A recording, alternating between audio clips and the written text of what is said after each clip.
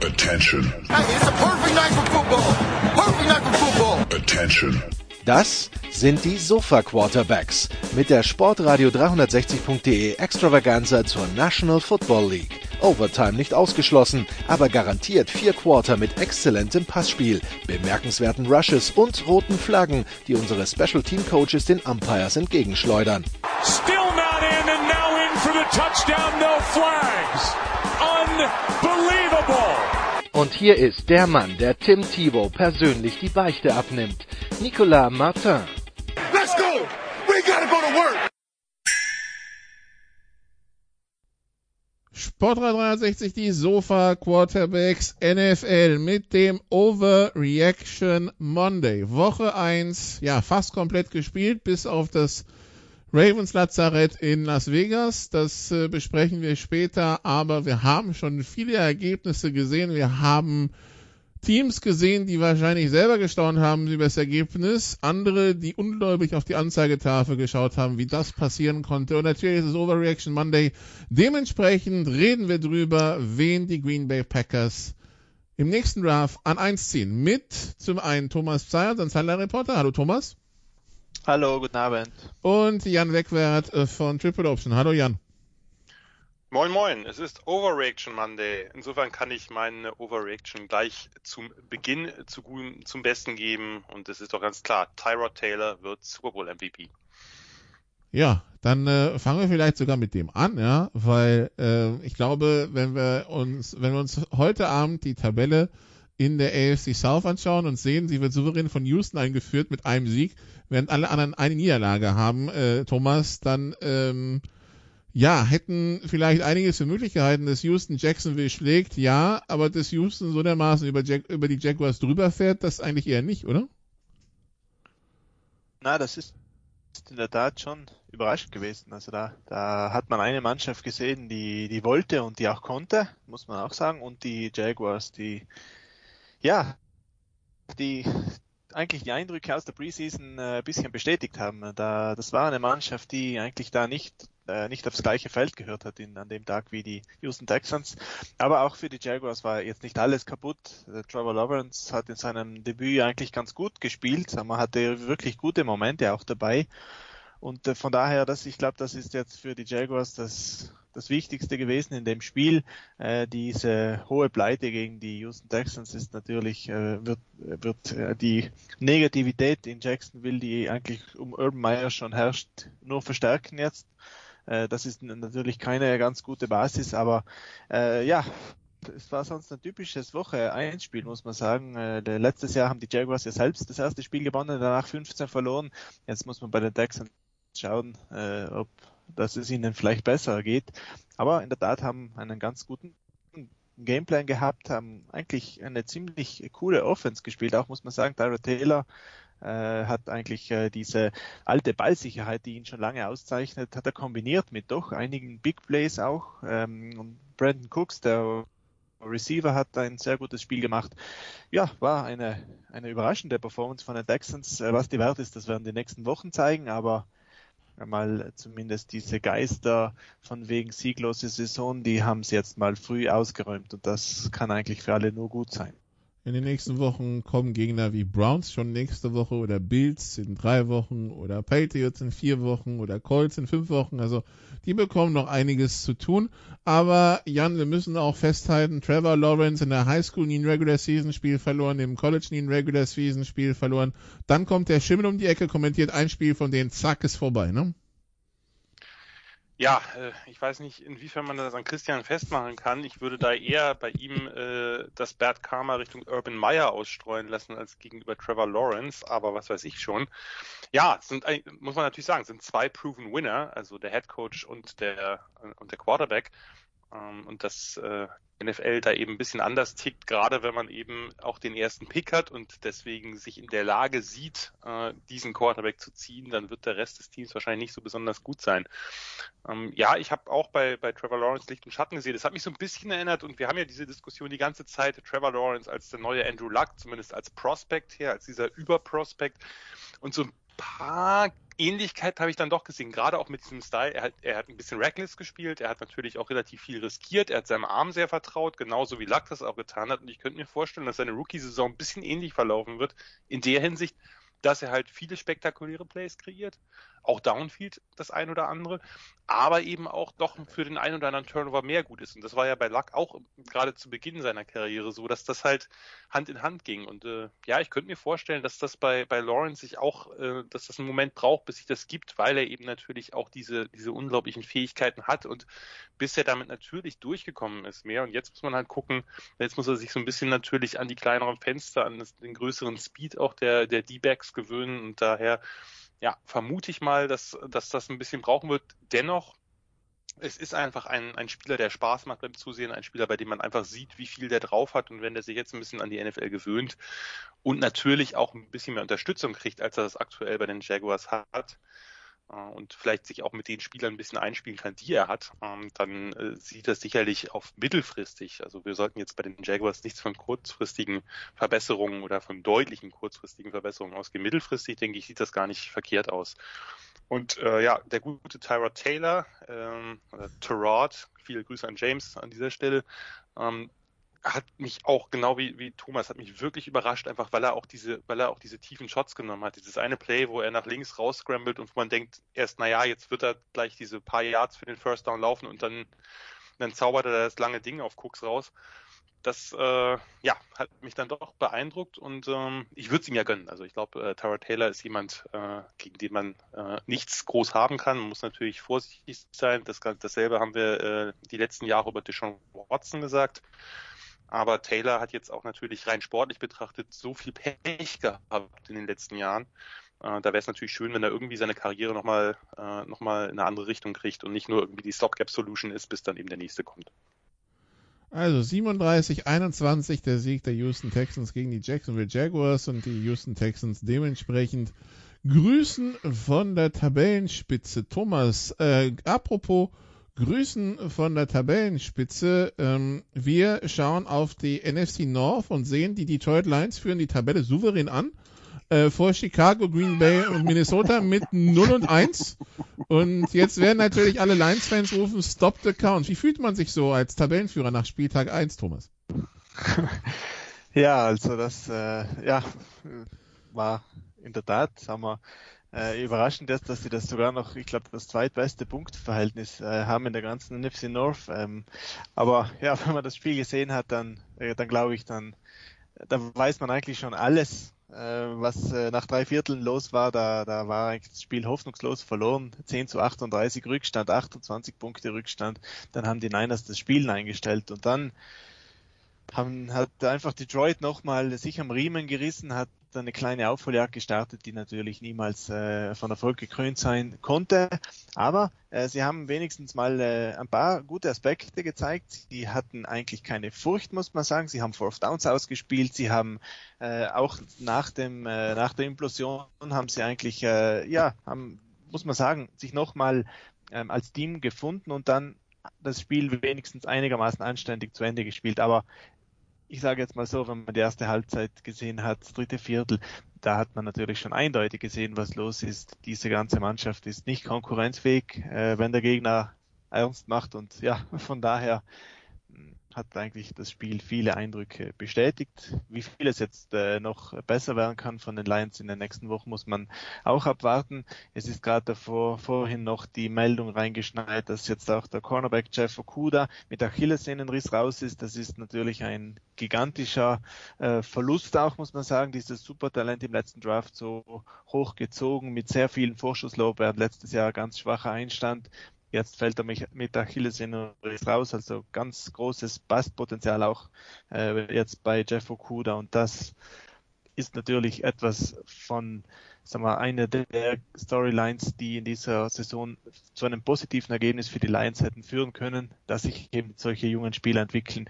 Das ist jetzt eigentlich schon, die Hoffnung ist schon verloren und das tut natürlich aus Lions Sicht viel, viel mehr weh noch als diese Niederlage. Jan, genau, die Okudah-Geschichte ist wirklich so der negative Tiefpunkt für die Lions dann am heutigen Tag. Also sie haben es gestern Abend schon befürchtet, heute kam die Bestätigung und Achillessehne und Cornerback, als Cornerback brauchst du halt den Speed da, ne? Ja, und du brauchst natürlich auch ein bisschen dein Vertrauen, wenn du in Breaks gehst, wenn du zum Beispiel in Off-Coverage gehst und in Breaks gehst, dann brauchst du dieses Vertrauen, mit dem ganzen Gewicht auf dem Fuß sozusagen nach vorn zu explodieren. Das muss man auch erst wieder bekommen. Das dauert eine Zeit. Also Achillessehne ist für einen Cornerback wirklich eine ganz, ganz neuralgische Stelle, ist natürlich für alle Spieler schlecht, aber ich glaube, Cornerbacks sind da wirklich das Schlimmste, was man sich überlegen kann. Ich meine, Jeff Okudah, wirklich der gebrauchteste Tag aller Zeiten, was sportlich bewertet, würde ich sagen. Also erst gab es ja noch diese Szene, wo ihn der Defensive Backs Coach, der Aubrey Pleasant, an der Sideline irgendwie fast eine Minute zusammengeschrien hat. Fand ich ehrlich gesagt mega peinlich für den Coach. Und später dann eben natürlich noch viel, viel schlimmer als das, diese Verletzung. Ja, da weiß man irgendwie, also es ist natürlich, hat natürlich nichts mit der Franchise zu tun, aber irgendwie kommen einem die Lions da gleich in den Sinn. Es tut mir leid. Also das ist manchmal scheint es Fakes zu sein. Aber Tabellenführer. Also nimmt ihn keiner mehr. Standen vorne in der Division. Was will man mehr? Funktioniert. Wird sich natürlich zeigen. Goff sah teilweise shaky aus, aber ja, wir werden sehen, dass das Programm der Lions die nächsten Wochen, die treffen nächste Woche auf die Packers. Das wird bestimmt auch großartig. Dann die Ravens, die Bears, die Vikings, die Bengals. Ja, schauen wir mal. Apropos Packers. Vielleicht einen kurzen Satz noch zu den 49ers, weil wir, glaube ich, also... Wir hätten jetzt mit den Verkehrsunfällen angefangen, aber ja. Naja, aber ich meine, wenn wir schon beim Spiel sind, wir werden ja nicht nochmal zu dem Spiel zurückkommen, denke ich. Nur vielleicht einen kurzen Satz dazu, weil es ja doch spannend ist auch, dass sie jetzt natürlich, wie Shanahan angekündigt hat, mit Garoppolo gestartet sind, aber eben Trey Lance in Packages eingesetzt haben und unter anderem ja auch einen Touchdown-Pass haben werfen lassen.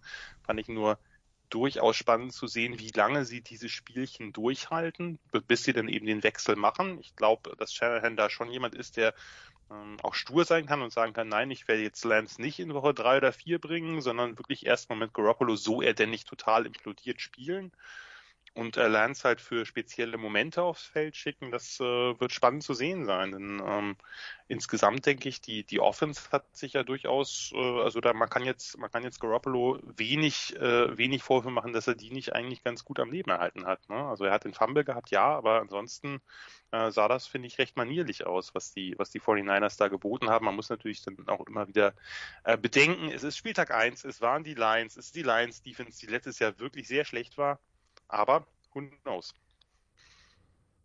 Tja, und dann bei den Niners, Raheem Mostert ist wieder am Knie verletzt, man weiß nicht wie schwer. Kinlaw war ausgefallen. Jason Verrett, der Quarterback, hat sich wohl das Kreuzband gerissen. Das wäre auch Saison aus. Die Spieltag 1 und die Verletzungsmisere schlägt direkt wieder zu bei den 49ers, ne, Jan?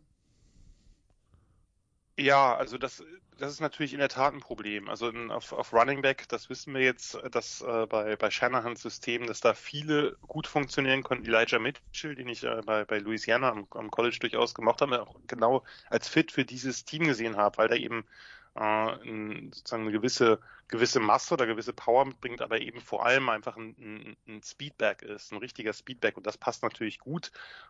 Ich habe mich gewundert, dass Trey Sermon nicht aktiv war, also man hätte ja durchaus neben Mostert, der ja auch ein Speedback ist, eben auch einen kräftigeren einsetzen können.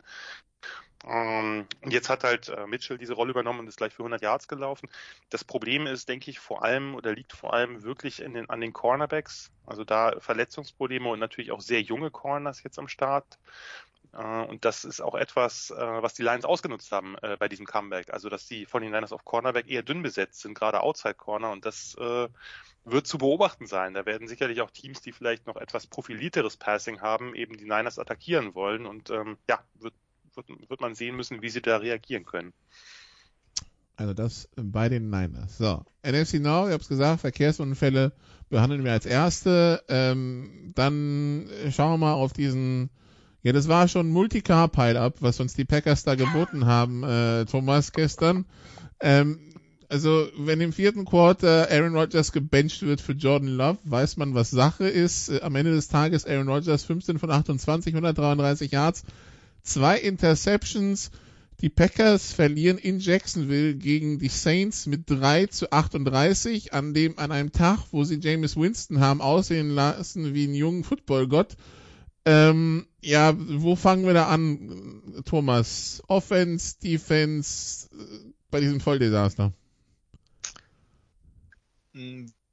Wahrscheinlich muss man eigentlich überall hinschauen an dem Tag. Es war halt auch ein gebrauchter Tag, das muss man sagen. Die Packers werden natürlich nicht so schlecht sein, wie dieses Spiel das jetzt angedeutet hat, aber in dem konkreten Fall sind sie eigentlich in jeder Phase irgendwo des Spiels, sage ich jetzt mal, an die Wand gespielt worden und auch an die Wand gecoacht worden. Und das passiert hin und wieder in der NFL. Es passiert selten solchen guten Teams wie den Packers, oder wir nehmen zumindest jetzt an, dass sie ein gutes Team sein werden. Aber es ist auch nicht völlig neu, muss man auch sagen, weil die Packers, die haben ja letztes Jahr auch schon den einen oder anderen Stinker hingelegt. Gegen die Tampa Bay Buccaneers haben sie damals hoch verloren, auch gegen die Minnesota Vikings sind sie damals an die Wand gespielt worden. Vor 2 Jahren in San Francisco gab es auch eine Klatsche, ja. Exakt. Und ja, das kann man ruhig auch noch mit dazu nehmen, dieses Spiel, weil das fügt sich immer zu einem Thema zusammen. Wenn die Packers gegen solche physisch ganz starken Mannschaften spielen, dann hatten sie die letzten Jahre, zumindest die letzten 2 Jahre, Probleme. Und das hat sich jetzt auch wieder fortgeführt, weil wenn man das Spiel gesehen hat, dann hat man natürlich einmal einen ganz klaren Gameplan der Saints gesehen, der exzellent ausgelegt war, auch mit der ganzen Offensive Line, viel Laufspiel dahinter, offene Reads für Jameis Winston, der ein super Spiel gemacht hat bei den in den Snaps, in denen er gefragt war. Und die Packers haben mit der ganzen Defense überhaupt kein Gegenmittel gehabt dagegen. Es sind einfach an der Offensive Line, an der Anspiellinie sind sie dominiert worden, muss man ganz einfach so sagen, und haben einfach absolut nicht ins Spiel gefunden. Was die Offense anbelangt, muss man sagen, da hat es ein großes Problem gegeben für Rodgers, der eigentlich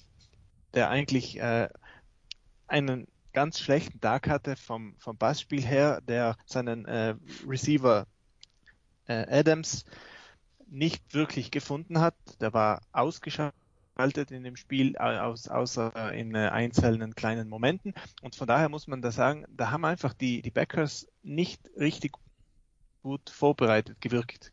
Ob das jetzt mit der ganzen Offseason-Geschichte mit Rodgers zu tun hat oder nicht, das kann man, glaube ich, im Moment unmöglich bewerten. Aber es hat einfach von der ersten Minute an fast schon so gewirkt, als wie die Packers hier keinen Zugriff bekommen. Und das ist selten in der NFL, so einen Beatdown, also wirklich einen Kantersieg von vorne bis hinten ohne irgendwelche Zufälle. Das ist wirklich eine Seltenheit in der NFL und man muss jetzt schauen, wie die Packers da reagieren. Sie hatten in den letzten Jahren, haben sie dann schon wieder zu sich gefunden, aber ja, die Hoffnung, dass diese Mannschaft mit solchen physischen Gegnern mithalten kann, die beginnt langsam zu schwinden, weil es war, wie gesagt, kein Einzelfall und das wird wahrscheinlich eine interessante Woche werden in Green Bay und die Packers werden sich da etliche Fragen anhören müssen. Ja, Jan, das Ding ist ja vor allen Dingen, das ist jetzt Woche 1, genau nach diesem etwas komplizierten Frühling und Sommer bei den Packers. Rodgers, der im Interview gesagt hat, das war ein guter Tritt, sie wissen schon wo. We felt like we were going to go up and down the field on whoever they have. Ja. Nee. Nicht wirklich. Ja. Ja, also ich bin Gegner komplett falsch eingeschätzt und dann ja komplett an die Wand gekracht. Ja, ich bin einigermaßen sprachlos gewesen, als ich mir das dann nochmal angeguckt habe heute, denn letztlich haben die Saints ja nichts, also Thomas hat vollkommen recht, das war insgesamt gut gecoacht, aber die haben ja nichts gemacht, die haben ja kein Feuerwerk abgebrannt. Ne? Wir haben darüber geredet, Jameis Winston hatte im 4. Viertel, bevor er dann eben diesen 5. Touchdown-Pass auf Deontay Harris geworfen hat, hatte der keine 100 Yards Passing. Ja, 93 Yards Passing und 4 Touchdowns oder so, ne? Ja, gut, da war natürlich auch so ein Tap-Pass dabei, der eigentlich ja ein Handoff ist. Also die Touchdown-Pässe waren zum Teil natürlich keine wirklichen Pässe, aber anyway, was interessant war, dass dieser neue Verwalter Jameis hat ja fast mehr bis zu diesem starken Pass da auf Harris, hat ja fast mehr als Runner, als Passer geglänzt, ganz ungewohnt. Also hat ja ein paar wirklich gute Runs gehabt oder Scrambles gehabt. Also das war ja jetzt noch nicht der Winston an guten Tagen, wie man ihn aus Tampa Bay kennt, wo der halt einfach eine Bombe nach der nächsten rausschleudert. Das war es nicht. Ich fand jetzt auch, denn wenn man sich mal anguckt, was die Saints da auf Skill-Player, gerade auf Receiver haben, ne? Ohne Michael Thomas, Traquan Smith hat sich verletzt, da war ja nicht mehr viel. Ne? Also das ist ja jetzt nicht irgendwie eine Truppe, vor der man Angst haben muss, aber diese O-Line, du hast es angesprochen, die O-Line hat komplett dominiert. Die hat, und auch da haben ja welche gefehlt. Da hat sich dann noch, da musste dann ja nachher noch der Throckmorton rein, der Backup Guard, ohne Erfahrung, und das hat keinen Unterschied gemacht. Das ist eigentlich das fand ich das Krasseste an dem Spiel, dass egal wen die Saints da gebracht haben, die haben, wie gesagt, nicht freiwillig, aber die haben mit einigen Backups auf Receiver spielen müssen. Sie haben mit Backup O-Linern spielen müssen. Da hat dann Tony Jones nachher gespielt, ein Running Back, den ich jetzt wirklich nicht für wahnsinnig spektakulär halte, der konnte da durchlaufen. Also das war wirklich beängstigend. Und ich meine, es ist ja nicht so, dass diese Packers-Defense nicht auch Qualität hat. Und im Pass-Pro, das kommt noch dazu, hat die ja auch kaum was zustande gebracht. Winston hat da wirklich gute Pockets gehabt. Das Ergebnis ist ja auch vollkommen verdient, und ohne, dass man jetzt sagen kann, die Saints haben jetzt wahnsinnig spektakulär gespielt. Die haben gut gespielt. Ich will denen gar nichts nehmen von ihrem Sieg. Aber dazu auf der anderen Seite, ich will jetzt nicht so ein Rant hier losstarten, aber die Packers Offense wirkte ja total verloren. Auch da war die D-Line, also das war ja ein Spiel, was wirklich dominiert wurde von den beiden, an der Line of Scrimmage, von den beiden Lines der Saints. Rodgers hat wenig Zeit gehabt. Die Packers Offense wirkte total verloren, völlig aus dem Rhythmus. Hatte man manchmal so den Eindruck, dass es die späten McCarthy-Zeiten sind, mit irgendwelchen Hoffnungen, dass sich irgendein Receiver mal 1 gegen 1 durchsetzt oder so.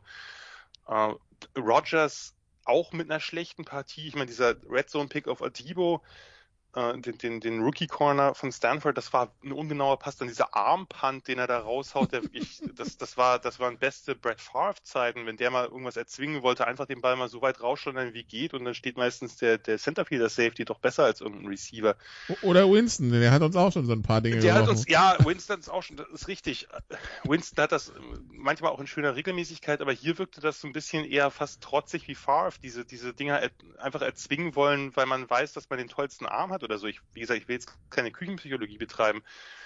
Das war von vorne bis hinten wirklich desaströs. Also, du hast es gerade schon ganz gut ausgedrückt. Da waren einige Autos involviert in diesen Unfall.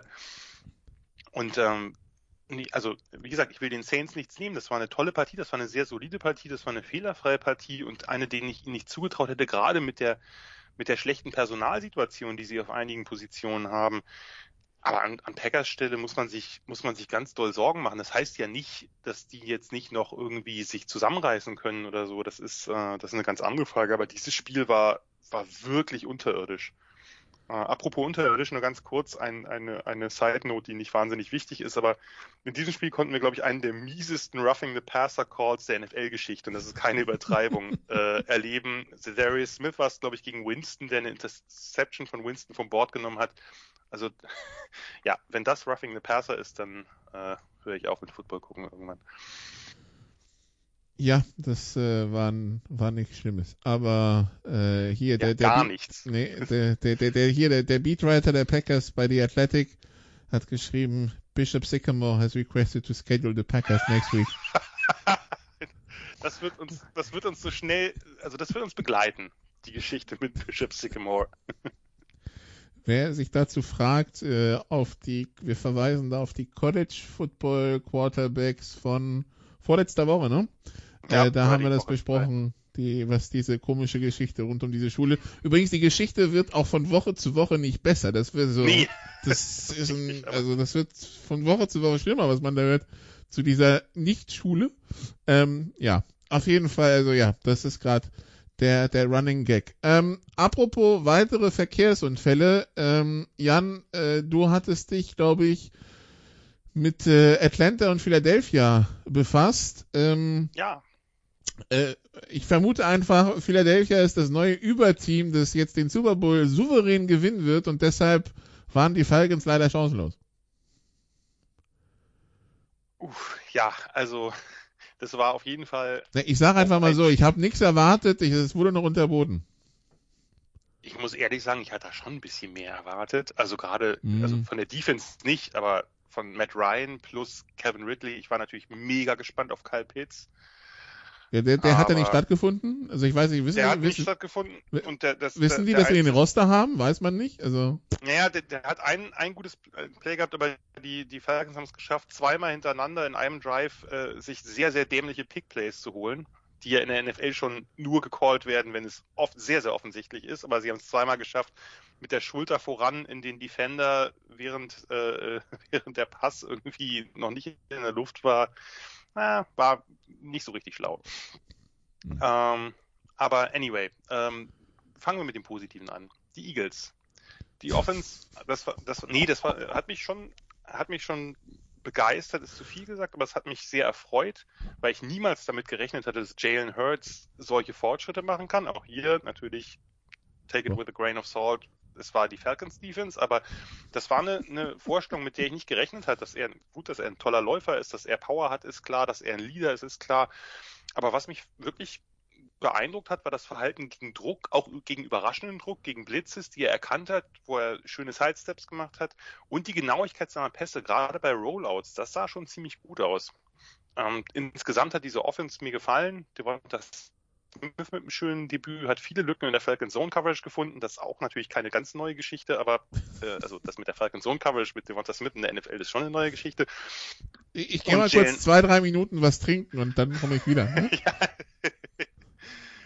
Jane Rager hat nach einer nicht so besonders tollen Rookie-Saison gezeigt, dass der schon auch jemand sein kann, der da einen Unterschied machen kann. Der Speed bei diesem Jailbreak-Screen war stark, wobei bei dem Play, wer es noch mal angucken will, Jordan Mailata gegen den Safety, das war, der hat den übel geplättet.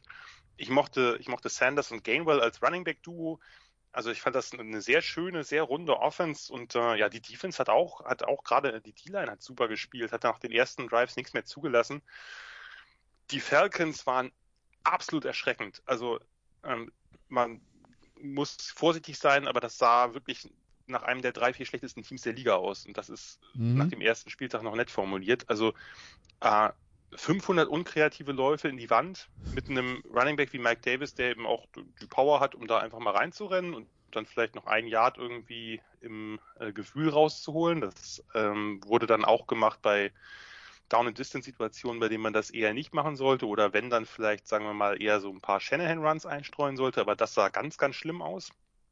Matt Ryan wirkte noch unbeweglicher als sonst und man konnte den Pässen wirklich fast beim Verhungern zusehen. Also keine Overreaction, Vorsicht, aber ehrliche Frage, wie lang macht sein Arm noch? Denn das war zum Teil echt wenig und das sah nicht mehr gut aus und ich mag Matt Ryan, ich fand eine Zeit lang war der einer der besten Quarterbacks der Liga und hat diese Anerkennung nie bekommen, aber das sah wirklich, wirklich nicht gut aus. Die Defense hat Tackling-Probleme bis sonst wohin, also für Arthur Smith und seinen Staff ist da wirklich, wirklich viel zu tun und man sollte vielleicht auch mal anfangen, also dann hat man Calvin Ridley nach dem ersten Drive eigentlich kaum noch angeworfen, man hat Kyle Pitts nicht eingebunden, nun hat man einen gestandenen Spieler mit Ridley und ein Riesentalent mit Pitts in der Offense, setzt sie wenigstens auch ein. Ich meine, Pitts wird seine Fehler machen, seine Rookie-Fehler, aber kann er halt nur machen, wenn er auch irgendwie mal den einen oder anderen Ball bekommt. Das war von vorne bis hinten wirklich desaströs und ich hätte niemals gedacht, dass die Eagles die Falcons so aus dem Stadion ballern.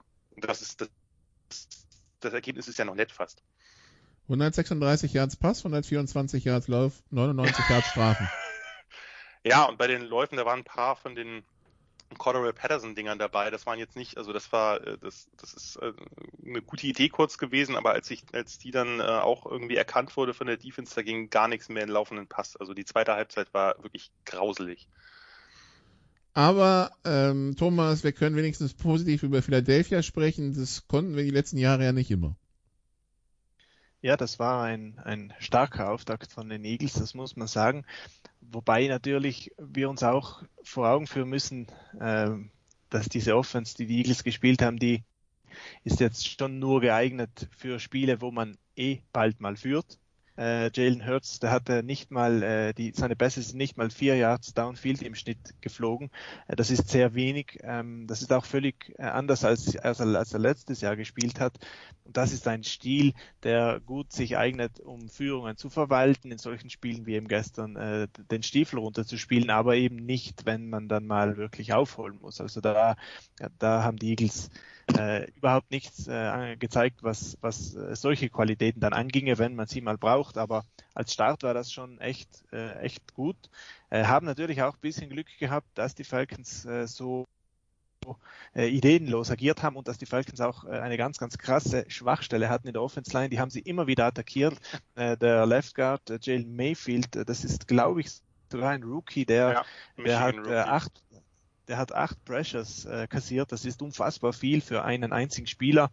Und da sind sie einfach immer wieder drüber gelaufen. Und wenn du so eine krasse Schwachstelle hast und das dann nicht die einzige ist, dann ist es natürlich für jede Offense extrem schwierig und für jede Defense dann auch irgendwo ein gefundenes Fressen. Und von daher kann natürlich sein, dass der Rest der Falcons Offense einfach auch wegen dieser einen 2 Schwachstellen in der O-Line schon viel, viel schwächer ausgesehen hat, als er dann letztendlich auch sein wird. Und die Eagles, die muss man jetzt echt mal auch anerkennen. Die haben in beiden Offense- und Defense-Line haben die nach wie vor gute Qualität und das kann dann schon zu so einer mittelmäßigen bis guten Bilanz reichen letztendlich. Ob es dann noch besser wird, das muss man erst abwarten, weil es wie gesagt auch daran hängt, ob Jalen Hurts dann auch sein Repertoire dann nochmal erweitern kann, weil das war echt toll anzuschauen. So muss man halt auch konstatieren, dass das nicht für jeden Spielverlauf der geeignete Stil dann sein wird. Ganz kurz zu Hurts, da hast du vollkommen recht, das wollte ich auch gar nicht, ich wollte ihn gar nicht hochloben, weil ich fand nur die Genauigkeit seiner Pässe, wenn er eben beim Rollout war und nicht er hat ganz viele Screens gespielt, klar, gerade die Screens of Rager, aber er hat so ein paar Dinger drin gehabt, diesen einen Pass auf Goddard und eben auch diese 2 Dinger auf Devonta Smith, wo es eben ein paar mehr Air Yards gab. Das fand ich einfach schön, also hätte ich ihm nicht zugetraut, dass er die so gut legen kann. Und das war es eigentlich nur, dass nicht... Ich möchte auch nicht zu negativ klingen. Also das, was Hurts gespielt hat gestern, das war absolut aller Ehren wert und das war auch besser, als ich es erwartet hatte. Und das hat auch in mehr als einer Handvoll Plays hat das auch richtig gut ausgesehen. Nur halt, das wird in solchen Spielen reichen, aber das Repertoire muss erweitert werden, wenn er jetzt wirklich dieser Franchise Quarterback werden soll, zu dem er ja heute früh auch teilweise von mir nicht, muss man sagen. Ja. Aber du hast aber, ich war nur einfach überrascht, weil ich ihm das nicht zugetraut hätte und wer weiß, wie die Fortschritte noch ausfallen, würde ich jetzt im 2. Jahr ganz sicherlich nicht das Ende vorzeitig irgendwie erheben. Du hast übrigens recht, der Punkt, den sollte man noch ansprechen mit Jalen Mayfield, Rookie von Michigan, eigentlich ein Tackle, der jetzt auf Guard gespielt hat und der hat ganz, ganz schlimm ausgesehen. Es gibt dieses eine Bild bei Twitter, wo er halt quasi über einem wie tot wirkenden Matt Ryan, der auf dem Boden platt wie eine Flunder liegt, steht. Das Bild ist von oben aufgenommen, also das ist alles ungünstig dran. Und wenn man sich anschaut, wer die Sacks bei den Philadelphia Eagles gemacht hat, Javon Hargrave und Hassan Ridgway, das sind 2 Defensive Tackles und die hatten beide, gerade Ridgway hatte mehrere miese Hits auch noch auf Matt Ryan, von daher kann man sich in der Tat vorstellen, wo das Problem lag. Nur ist das natürlich auch eine Coaching-Frage. Also du musst ja irgendwann auch so ein Rookie, wenn du merkst, das heißt ja nicht, dass der nicht in ein paar Spielen einen soliden Job machen kann, nur irgendwann musst du den erlösen. Ich meine, dafür hast du halt Backups. Also PFF vergibt 100 Punkte im Score für Pass-Blocking und sie haben Jalen Mayfield 1,4 gegeben. Und das kommt hin.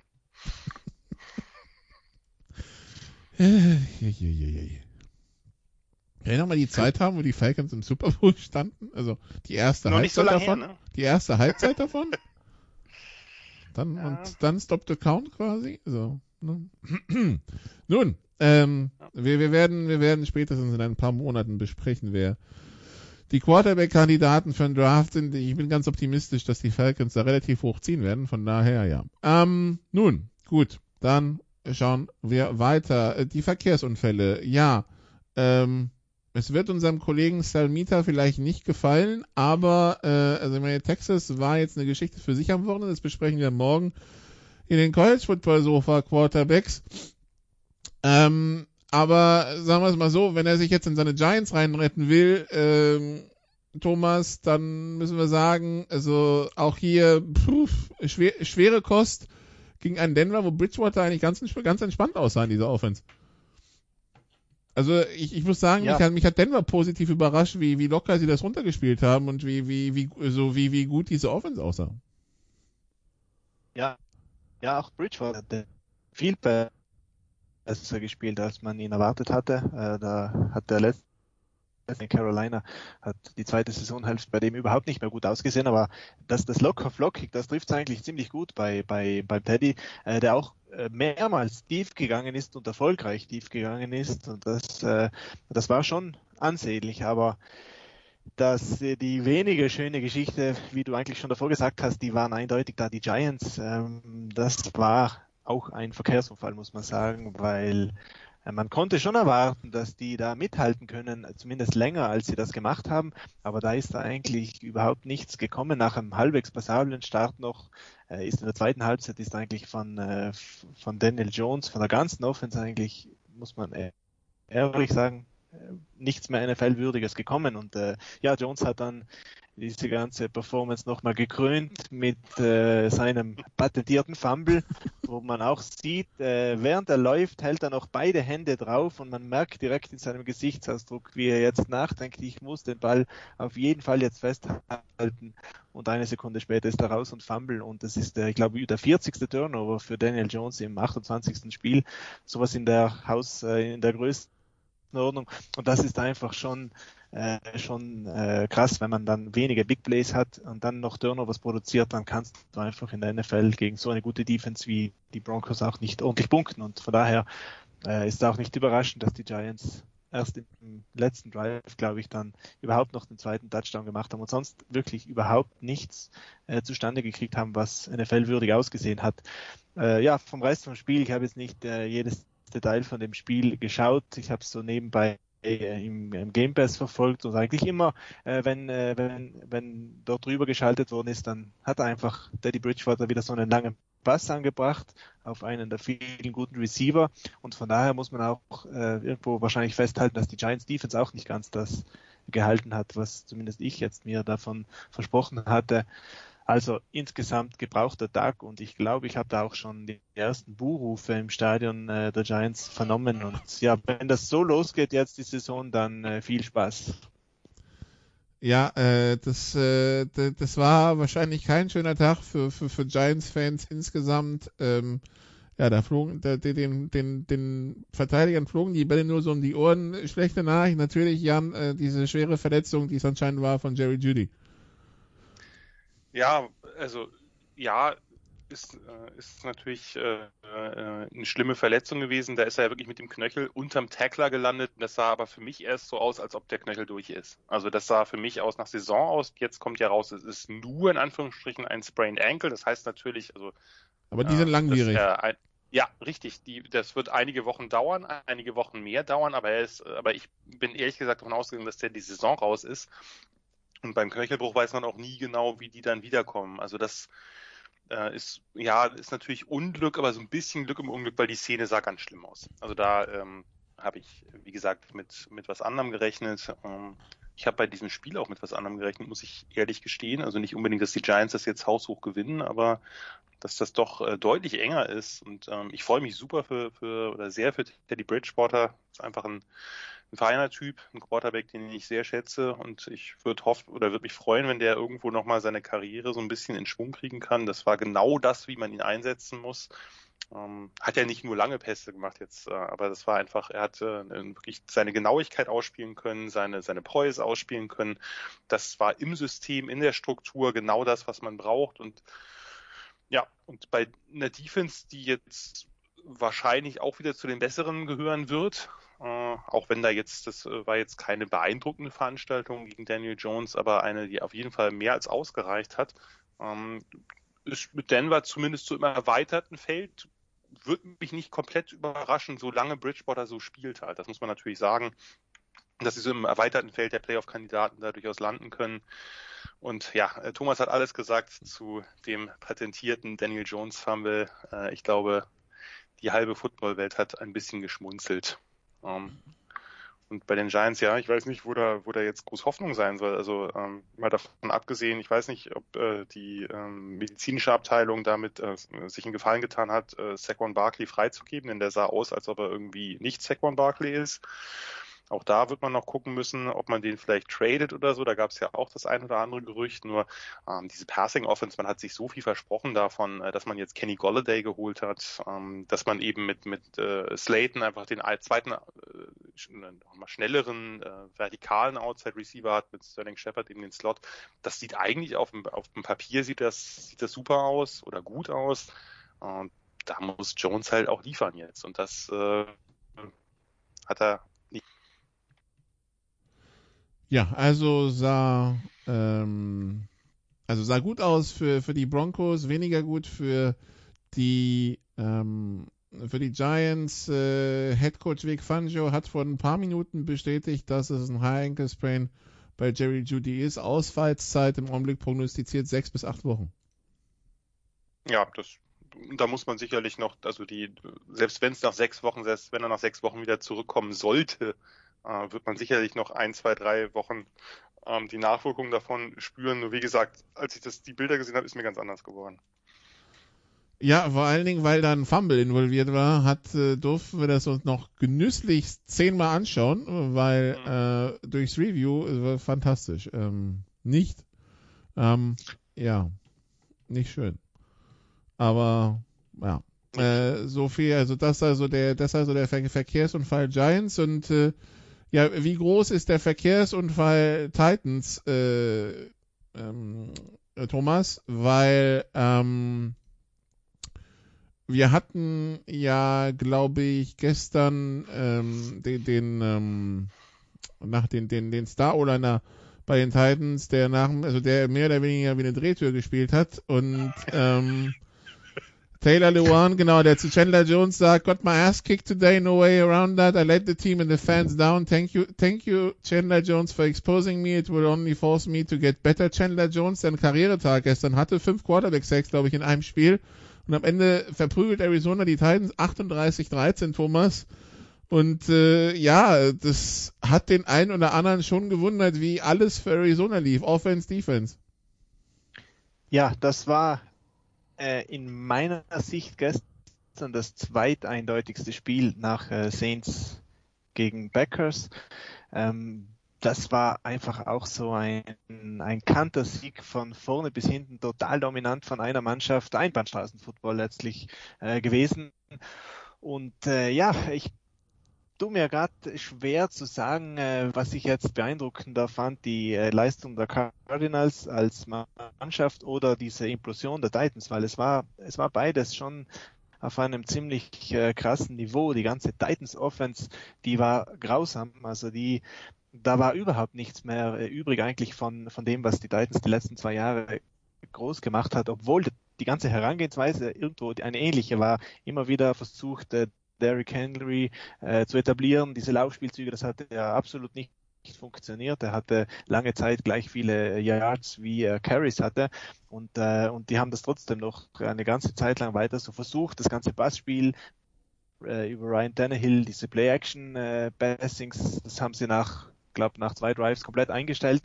Die haben mehrere Drives lang völlig ihre Receiver ignoriert, haben nie auf AJ Brown und Julio Jones gespielt. Das war einfach, muss man echt sagen, das war absolut enttäuschend. Und Tyler Lewan war sicherlich ein Problem, aber es war wahrscheinlich nicht mal das größte Problem in der ganzen Offense, sondern das ganze Design war einfach nicht da. Und da hatte die Cards Defense einfach leichtes Spiel, muss man sagen. Chandler Jones hat natürlich dominiert. Die hatten auch weitere dominante Spieler dort. J.J. Watt hat auch mal, ich glaube, und auch Isaiah Simmons, die haben Henry da im Alleingang fast auch abwürgen können, im Backfield teilweise. Und haben einfach die ganze potenzielle Schwachstelle, die sie haben mit dieser jungen Secondary, die ist überhaupt nicht zum Tragen gekommen, weil die Cards vorne komplett dominiert haben. Das war übrigens auch ein Thema vom ganzen Spieltag, muss man sagen, dass einfach diese Front Seven bei vielen Mannschaften war, die gut genug, um exzellente Defense zu spielen. Das war bei den Cardinals eben auch der Fall und besonders stark der Fall. Und auf der anderen Seite muss man auch sagen, die Titans Defense, die hat auch überhaupt keinen Stich gemacht und die ist auch von vorne bis hinten an die Wand gespielt worden. Kyler Murray, total beeindruckende Leistung, auch das ganze Design der Offense, das war schon ein wesentlicher Schritt nach vorne im Vergleich zum letzten Jahr, aber vor allem hatten einfach die Waffen, muss man ganz einfach so konstatieren, und die sind auf verschiedenste Art und Weise ausgespielt worden, kurze Pässe, lange Pässe, Kyler Murray im Rückwärtslaufen, lupft er den Ball nach vorne und sogar das wird ein langer Touchdown. Also, wie gesagt, die Titans, ich tue mir echt schwer, da irgendwas Positives jetzt an der Vorstellung zu finden, außer dass dieses Spiel jetzt abgehakt ist und nächste Woche geht's wieder neu los. Aber da muss sich einiges jetzt bessern, denn sonst werden die Titans vielleicht sogar in dieser schwachen EFC South irgendwann ein Problem bekommen. Jan, bekommt Cliff Kingsbury jetzt ein bisschen Ruhe? Naja, nicht wegen einem Spiel, aber das Spiel war beeindruckend genug. Overreaction, Mann. Okay, ja, natürlich, er bekommt jetzt die ganze Saison Ruhe. Nein, das Spiel war beeindruckend genug auf beiden Seiten des Balles. Thomas hat das ja alles schon gesagt gerade, dass er seinen Weg weitergehen sollte. Ich meine, der Weg war in der Offense halt gerade was seine Schemes angeht, ja immer ein bisschen umstritten. Es ist ein bisschen die Frage, wie viel eben dieses Klein-Klein aus extremer Spread, wie viel das oder wie effizient das ist, wie effizient Kyler Murray das spielen kann. Da gab es halt solche und solche Momente oder auch Spiele im letzten Jahr. Das sah jetzt ziemlich beeindruckend aus. Ich habe mich gefreut, dass Rondale Moore halt gleich auch einige Einsätze bekommen hat und auch ein paar sehr gute Szenen hatte. Das ist ein gutes Receiving Core. Das ist ich mag Chase Edmonds sehr. Ich halte ihn für einen wirklich, wirklich unterschätzten Runner, weil er eben neben diesem Running eben auch wirklich Receiving Skills mitbringt, die nicht nur aus Dump-Offs bestehen. Mit AJ Green hat er einen Veteran dabei, das eigentlich, da passt relativ viel. Und das muss jetzt einfach zusammenkommen, das muss jetzt auch produzieren. Und von daher, ich bin natürlich überrascht gewesen von diesem Spiel. Wer hat damit gerechnet? Wer hat mit 5 Sacks von Chandler Jones gerechnet? Die wenigsten, weil 5 Sacks in einem Spiel gibt es halt eher selten. Thomas hat es gerade angesprochen, Isaiah Simmons hat mir sehr, sehr gut gefallen. Das ist oft schwierig für Spieler. Das ist genau der Typ Spieler, der im zweiten Jahr den größeren Schritt macht. Ein Spieler, der hybrid eingesetzt worden ist am College, als Overhang, als Linebacker, Outside Linebacker, als Safety, als Slot Defender und der jetzt vielleicht einfach auf seiner Position, die jetzt nun mal erstmal Linebacker ist, ein wirklich gutes Spiel gemacht hat gegen einen ja durchaus schwierigen Runner für so einen Typ Linebacker wie Derrick Henry. War natürlich nicht der Einzige, der ihn gestoppt hat, aber die haben ihn halt komplett abgewürgt. Tannehill haben sie auch, also fand ich relativ erschreckend. Also das war, ich möchte jetzt nicht auch nochmal mit den Titans anfangen, denn das war gar nichts. Wobei ich fast noch mehr enttäuscht bin von der Defense, denn ich glaube, Thomas hatten wir nicht sogar drüber geschrieben noch die Tage irgendwann, oder irre ich mich da, wenn ich mir diese Titans Defense angucke von den Namen, dann muss da mehr drin sein. Das ist eine Defense, bei der ich vielen Spielern wirklich durchaus überdurchschnittliches Talent zuschreiben würde, und dann lässt sie sich halt vollkommen auseinandernehmen. Das ist, wie gesagt, erstes Spiel, Vorsicht, aber das sah gar nicht gut aus. Und ich denke, die Cardinals können gerade mit dem Weg, den sie gehen, der ein bisschen ungewöhnlicher Weg ist in der Offense, können sie jetzt zumindest erstmal die nächsten Wochen das weiter verfolgen, eben die neuen Spieler auch einbinden, wie Rondale Moore und so. Das dauert vielleicht auch noch ein bisschen, bis die dann eben zu voller Stärke in dieser Offense finden. Ist sicherlich ein Auftakt gewesen, mit dem Kingsbury vielleicht auch nicht gerechnet hat, aber natürlich ein Auftakt, den man sehr gerne mitnimmt und der ein bisschen Luft für die nächsten Wochen verschafft, das stimmt schon. In einer starken Division, wo alle gewonnen haben, am ersten Spieltag. Nicht überraschend, dass diese Division zu den Stärkeren gehört. Letzte Woche hatte Thomas da eine gewisse, also hatte noch ein bisschen auf der Euphoriebremse getreten, aber ja, also haben zumindest in Woche 1 erstmal alle geliefert. Das definitiv. Eine positive Nachricht. Ich glaube, die Reihe Verkehrsunfälle haben wir damit durch. Wir können uns also gleich in einer Pause den etwas knapperen Geschichten widmen. Vielleicht mit einer Ausnahme dieses Spiel Minnesota-Cincinnati, wo das auf dem besten Weg war, mal wieder ein Unentschieden zu werden mit Cincinnati und Burrow-Beteiligung, Thomas. Und dann findet doch Burrow einen Weg, das Ganze mit ein paar Sekunden auf der Uhr zu beenden, per Field Goal. Aber Minnesota, ich glaube, erste Halbzeit 90 Yards Strafen oder so. Also die Gesichtsfarbe von Mike Zimmer ist nicht mehr gesund, muss man einfach so sagen. Ja, also wenn man auch gegen Holding impfen kann, dann darf seine Mannschaft vielleicht gleich die Sammelimpfung abholen, ja? Also. Ja, Mike Zimmer, da ist der bekannt, dass der jetzt nicht zu den allerbesonnensten Typen gehört, sondern der lässt natürlich seine Emotionen schon raus, wenn es notwendig ist und auch manchmal, wenn es nicht notwendig ist. Aber ja, das war, sagen wir, von den Vikings schon auch ernüchternd. Das war zwar ein Overtime-Spiel und die haben nochmal einen Rückstand aufgeholt, aber insgesamt haben sich die Vikings da schon schwer mit dem Rücken zur Wand angefühlt, die ganze Partie über. Die haben wirklich auch keine gute Offense-Line gespielt. Das muss man sagen. Und vor allem auch, wenn man sich den Gegner anschaut, weil die Bengals, die haben jetzt nicht die größten Pass-Rusher dort drinnen stehen, aber Kirk Cousins ist da eigentlich immer wieder irgendwo unter Druck gekommen und hat sich da irgendwo rausfinden müssen, hat auch nicht besonders gut gespielt, muss man auch dazu sagen, aber das war schon ein Rückfall in die düstersten Zeiten von Vikings Offensive Lines in den letzten Jahren gegen einen schwachen Gegner und von daher war das irgendwo eine ernüchternde Vorstellung. Die mussten froh sein, dass sie in die Overtime gekommen sind, mussten froh sein, dass die Bengals am Ende nicht die Eier hatten, das Spiel zu Ende zu bringen, Fourth Down auszuspielen und mit dem Sieg nach Hause zu gehen. Und von daher haben sie dann noch die Overtime bekommen. Dort ist auch nichts zusammengelaufen. Es war einfach auch kein guter Tag für Minnesota und die haben jetzt samt Packers und Lions und Chicago Bears auch, die haben jetzt nicht gewirkt, als wenn sie da die Schwäche von anderen Mannschaften dort ausnutzen können. Ja, und ich weiß nicht, ob wir über die Bengals später noch sprechen wollen und sonst können wir es auch jetzt kurz noch machen, weil ich muss echt sagen, das war dann schon wieder der Spaßfaktor an dem Spiel, was die Bengals offensiv da immer wieder gezeigt haben. Das war schon stark. Also dieses ganze Receiving Trio, das sie haben mit Jamar Chase, T. Higgins, Tyler Boyd, mit einem Joe Burrow, der wirklich fit ausgesehen hat, auch spritzig ausgesehen hat, Arm, der wieder Saft hatte. Das war schon auch stark. Also da haben die Bengals eigentlich verpasst, den Sack zuzumachen, würde ich fast sagen.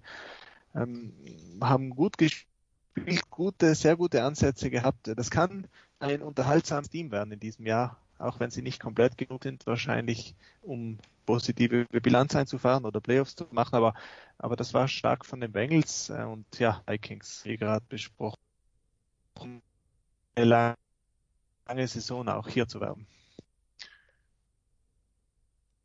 Jan hat Luft geholt, wolltest du noch was sagen? Also, ja, nee, also kann Thomas nur zustimmen. Ich war auch von der Bengals Offense, das Spiel dürfen die nicht so knapp halten. Ne? Die Vikings hatten gerade in der Interior O-Line wirklich große Probleme, haben ihr Laufspiel nicht in Gang bekommen. Cousins viele der Stats, die er dann am Ende hatte, war ja dann eben aus der späteren Zeit, als er dann im Aufholmodus war. Was Burrow da gezeigt hat, fand ich beeindruckend. Burrow auf Chase, die alte LSU-Connection von 2019 mit den langen, tiefen Sideline-Passes, das war wirklich ganz original. Und trotzdem, und das ist ja oft in solchen Spielen so, in der Overtime waren die Vikings ja an der Grenze zur Field Goal Range und dann fummelt Cook den Ball. Wobei man sagen muss, das war halt so ein Fumble, ja, der Call steht, also der Call on the Field steht halt, wie er steht. Ob das jetzt als Fumble gesehen wurde oder nicht, das kann man, glaube ich, auch gar nicht letztlich auflösen. Nur dann eben, schön, dass Zach Taylor halt den 4th and Inches an der Mittellinie riskiert und sagt, naja, gut, wir gehen auf Sieg und wenn es nicht klappt, dann ist die Chance natürlich jetzt nicht so gering, dass wir das Ding noch verlieren. Und dann auch noch ein Play-Action-Pass auf eine Corner-Route vom Tight End Uzomah. Also das war jetzt nicht das Play-Call, was einem wahrscheinlich am nächsten wäre, aber wer wagt, gewinnt. Und ja, ich habe mich ein bisschen gefreut für die Bengals, weil wäre ja schön, wenn die jetzt auch eine größere Rolle spielen würden. Die haben natürlich eine Division, in der es schwierig wird, das ist ganz klar. Aber war ein guter Auftakt und was Burrow da gezeigt hat, macht Lust auf mehr. Gut, dann machen wir jetzt eine kurze Pause und dann schauen wir mal in die Partien, die ein bisschen knapper waren, auch wenn es da teilweise doch Überraschungen gab. In einer kurzen Pause. Bis gleich.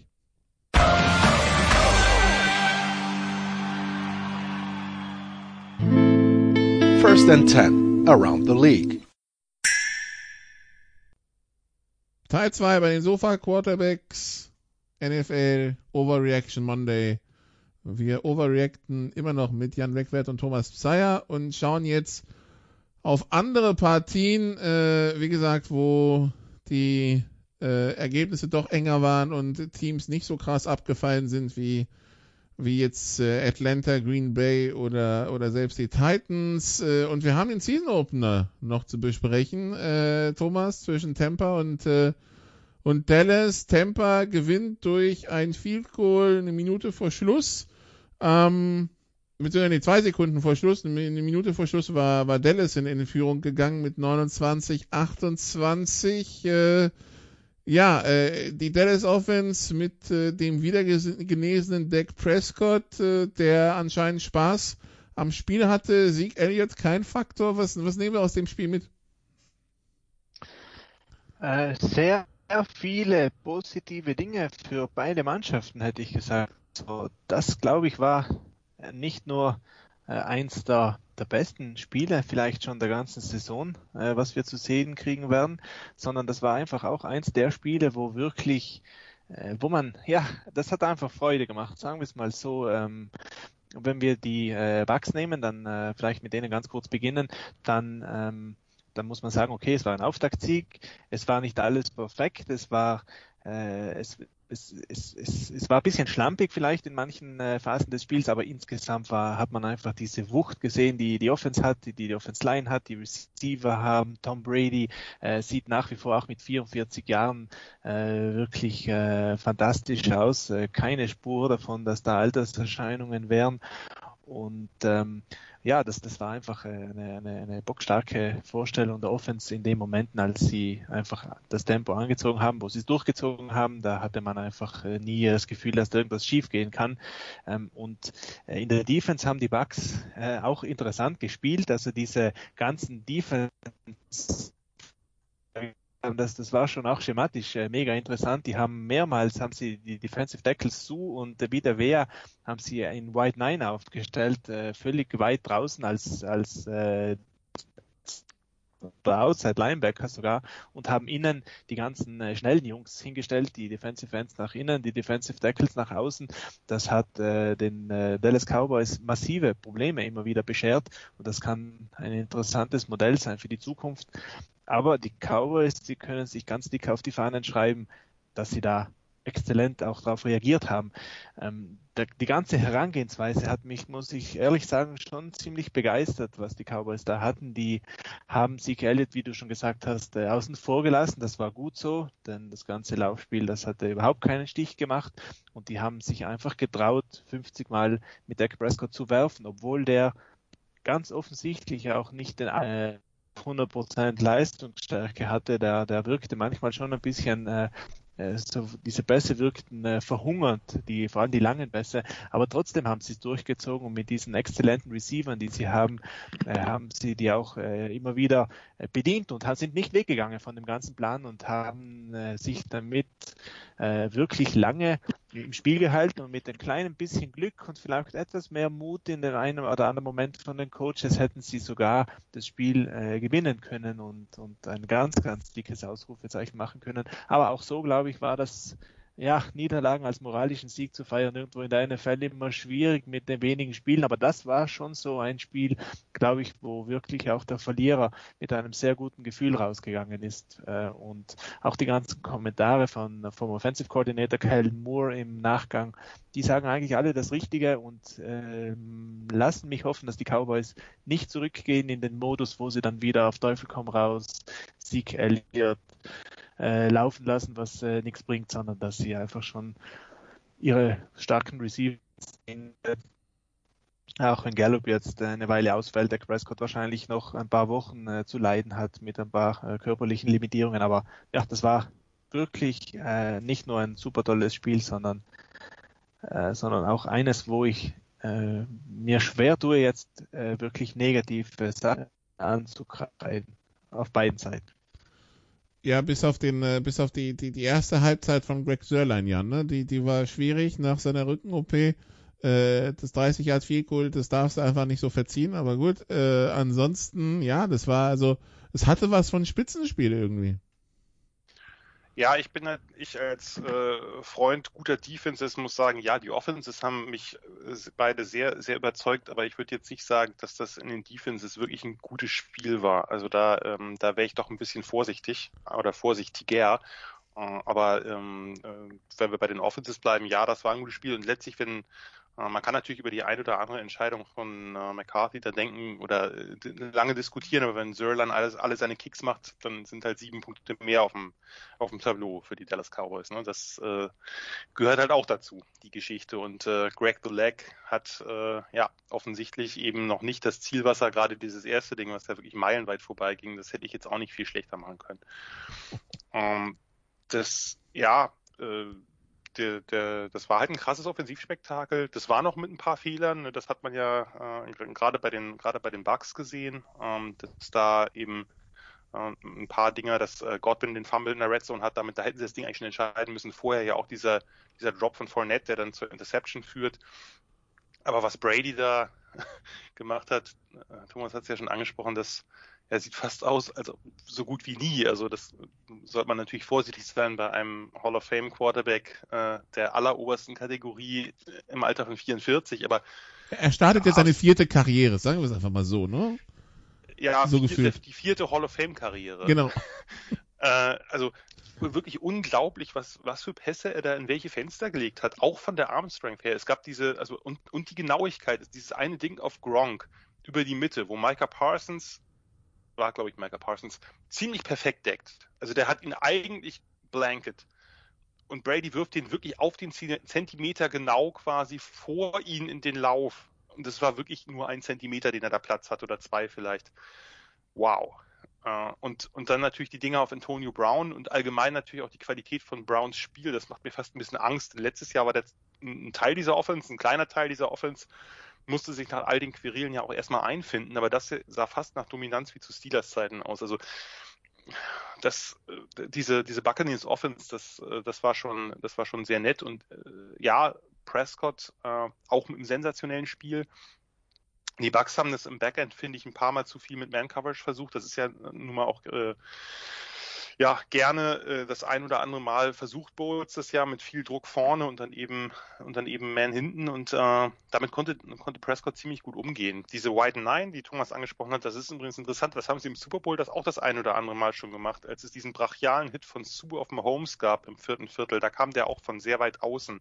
Das ist etwas, mit dem Bowles immer wieder experimentiert und was eben auch seine Früchte trägt, gerade weil das eben natürlich auch eine gewisse Unwägbarkeit hat. In anderen Plays war es ja so, dass gerade Vita Vea innen für unglaublich viel Pressure gesorgt hat. Also das eine Ding, wo er Biadisch den Center der Cowboys da wirklich quasi Huckepack nimmt und in Prescott reinträgt, beeindruckend. Also das war stark, aber wie gesagt, ich weiß nicht, ob man gegen diese Receiver-Unit, das sind ja 2 absolut krasse Receiver-Units, die sich da gegenüberstanden, ob man da jetzt so viel Risiko gehen muss, wie es Bowles getan hat, das wird sich zeigen und wenn es nochmal ein Rematch geben sollte, in irgendeiner Form, dann bin ich mal gespannt, ob er das beibehält oder ob er nicht da kleinere Adjustments dann doch einfügt, denn er hat ja Corners, die wirklich sehr, sehr variabel spielen können, die aggressiv sind, aber eben variabel spielen können.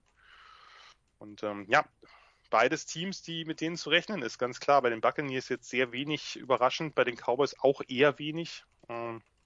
Aber vielleicht sollten wir nochmal, lieber Nikola, über eine Szene reden. Also ich glaube, die Zuhörer und Zuhörerinnen wollen über eine Szene noch, dass wir dazu noch ein Statement abgeben. Vermute ich zumindest mal. Nämlich die Frage am Ende.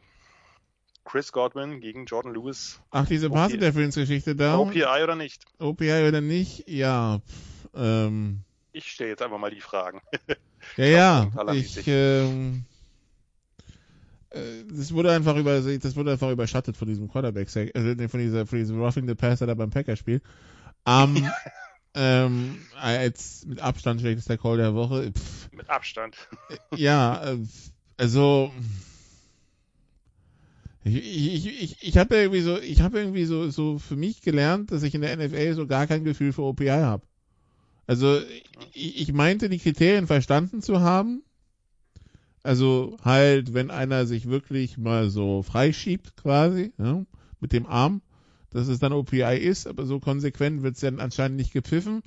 Ich tue mich schwer. Thomas? Ja, ich meine, im normalen Spieltempo sieht das, sage ich mal, völlig unauffällig aus. Eigentlich erst in der Verlängerung mit der Einstellung vom richtigen Winkel sieht man, dass der Receiver da rausschiebt. Ich habe da auch, muss ich ehrlich sagen, ich bin nicht mal 100%ig regelsicher genug, um jetzt zu beurteilen, wo da genau die Grenze der Übergang ist. Es wirkt natürlich bei solchen Momenten, wo der ausholt gegenüber dem Defensive Back, wenn der genau in dem Moment die falsche Leverage hat, dann fliegt wie Jordan Lewis in dem Moment. Es ist schwierig. Solche Dinger sind oft gepfiffen worden, manchmal eben auch nicht, so wie in dem Moment. 50-50 hätte ich gesagt. Ich habe ehrlich gesagt auch kein Problem, das nicht zu callen, also das laufen zu lassen.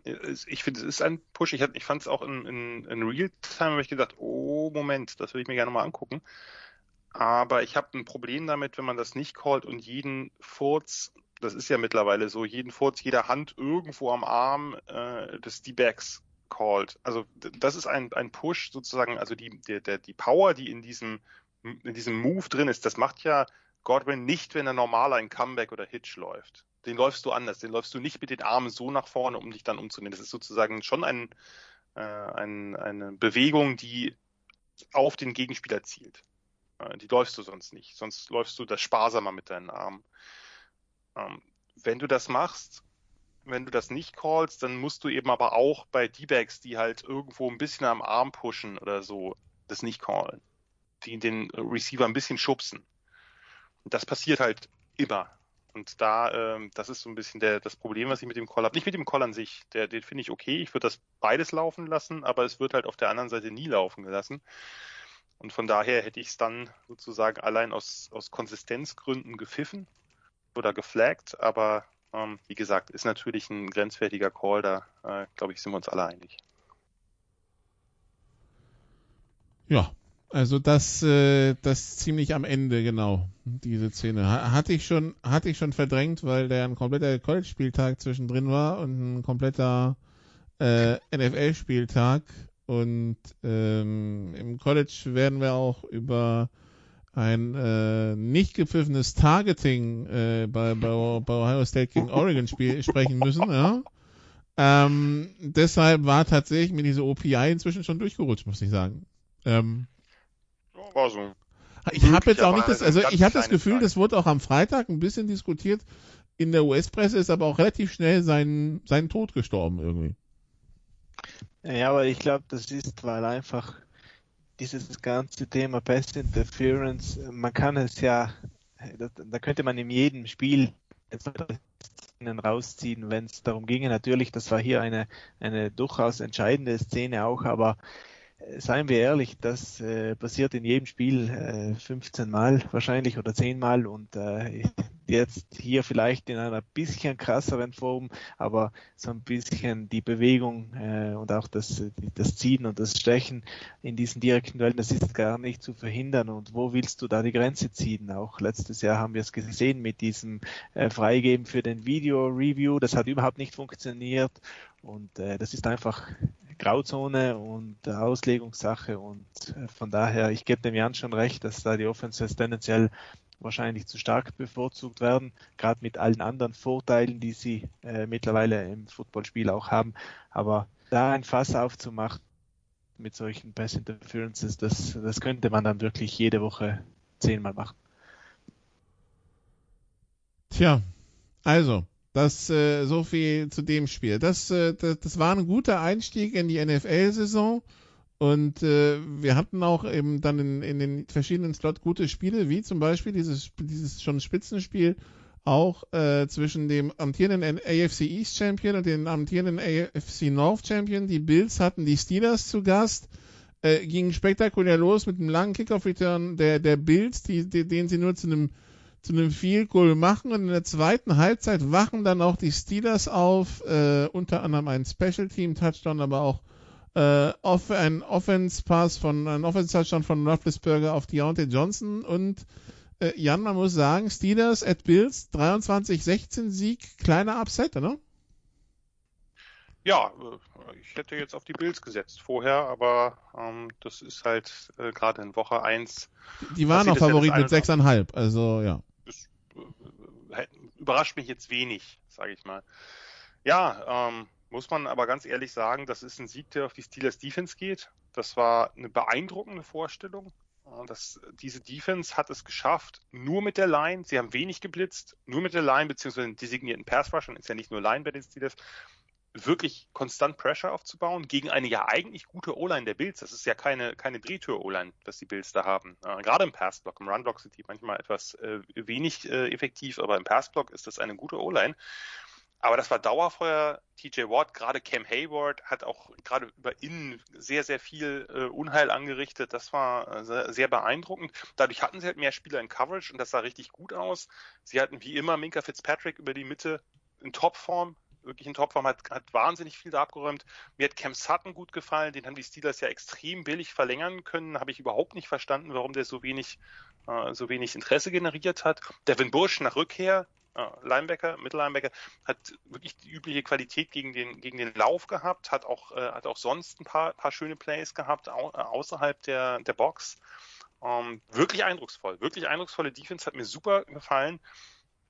Aber wie weit kommst du mit so einer Offense? Also diese Steelers-Offense war ja wirklich so harmlos wie beworben, muss man fest sagen. Also Big Ben, die Pässe verlieren gefühlt, also ich will jetzt nicht wie bei Matt Ryan anfangen, aber verlieren gefühlt auch mit jedem Wurf an mehr Zip. Das ist natürlich schon eine Dink-and-Dunk-Offense geworden und ich habe den Eindruck, das wird es noch mehr.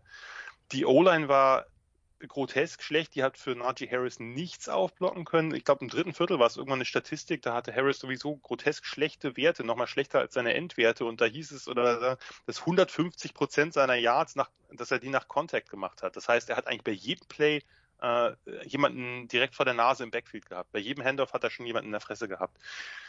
Und das ist natürlich so, diese Offense wird nirgendwo hingehen, wenn es da nicht wirklich gewaltige Verbesserungen gibt. Mit der Defense kann man natürlich trotzdem weit kommen, also weit kommen im Sinne von Playoffs. Das ist durchaus möglich. Und ich meine, die Bills sind keine Laufkundschaften, die werden ihre Spiele gewinnen. Aber es fällt dir natürlich auch nicht immer ein geblockter Punt in die Hände. Die Special Teams haben natürlich dann auch ihren Anteil gehabt, auch wenn sie am Anfang den langen Return von McKenzie zugelassen haben. Also ja, das macht einem schon ein bisschen Sorge, was die Steelers Offense da veranstaltet. Haben ja auch ein paar neue Spieler, ja auch ein paar neue O-Liner, aber das sah nicht gut aus. Wie sieht's Thomas? Ähnlich, was die Steelers angeht. Da, glaube ich, hat der Jan eigentlich alles schon gesagt. Was man vielleicht dazu sagen könnte noch, ist, dass die Steelers Offense jetzt schematisch ein paar schon ein paar Neuerungen eingebaut hat. Ja, das stimmt. Gleich zur letzten Saison. Da waren sie ja sehr statisch, aber die haben jetzt mehr Play-Action versucht zu spielen mal. Das war etwas, wo Big Ben allergisch war, das nicht mochte, mit dem Rücken zur Defense zu stehen und so weiter. Von daher, das haben sie neu gemacht. Es gab auch ein paar ganz nette Motions, Endarounds, solche Läufe, ein paar eingebaute Spielzüge vom Offensive Coordinator Matt Canada. Das hat man so erwartet, das hat man so erhofft. Das hat auch teilweise ganz gut funktioniert. Und ansonsten muss man halt sagen, ja, es war gerade noch ausreichend genügend Plays von Roethlisberger und auch von Deontay Johnson vom Receiver. Das hat halt für dieses Spiel gereicht, aber für wie viele andere Situationen wird das reichen? Das ist schon die ganz große Frage. Die hatten einfach wirklich Glück, dass die Defense so fantastisch gespielt hat. Auf das kann man sich in der NFL erfahrungsgemäß halt nicht jede Woche verlassen. Von daher war das jetzt ein Sieg gegen eine gute Mannschaft. Den kann man sich wirklich jetzt auch auf die Fahnen schreiben, aber egal, allzu euphorisch sollte man da jetzt nicht in die Zukunft blicken, also von Super Bowl und so zu träumen, das glaube ich wäre jetzt vermessen. Vielleicht, wenn man die Bills anschaut, auf der anderen Seite, da haben wir jetzt nicht viel drüber gesagt, die werden wahrscheinlich ein paar Sorgenfalten mehr sogar noch haben als die Steelers, weil einfach, es war eine Niederlage, man war theoretisch eine Zeit lang die gefühlt bessere Mannschaft zumindest, aber ja, Josh Allen, das war nicht gerade die ganz überzeugende Vorstellung von einem Mann, den man als MVP-Kandidaten beworben hatte. Der wirkte wirklich hektisch, das hat nicht so ausgesehen wie letztes Jahr, sondern eher wie vorletztes Jahr. Hat halt immer wieder versucht, trotzdem weitere Pässe zu werfen, aber er war einfach ständig im Kreuzfeuer, hatte oft ganz schnellen Druck auch in der Pocket und hat das nicht gerade überwältigend gemeistert, so muss man das sagen. Und von daher, die Bills, die ja mit dem höheren Ziel noch als die Steelers wirklich mit Titelträumen in die Saison gegangen sind, die werden Josh Allen brauchen in Topform. Und wenn das der Josh Allen ist in dieser Saison, dann wird ganz sicher Probleme geben für die Bills, aber auch hier erste Woche gegen einen Gegner, der einfach physisch dominiert hat. Ja, kann man abhaken und Mund abwischen und nächste Woche neu starten, aber es war halt schon eine Performance, wie man sie eher in den schlimmsten Träumen fast nur befürchtet hat. Man hat da einfach schon wahrscheinlich mehr erhofft. Und ja, kann nur hoffen, dass daher die Bills jetzt die richtigen Lehren ziehen, um die Offense in den nächsten Wochen in Gang zu kriegen wieder. Ganz kurzer Nachtrag noch von mir zu Matt Canada, zu dem neuen OC der Steelers. Ich wollte nicht damit sagen, dass das System schlecht ist, sondern dass das rein von den Spielern nicht reicht.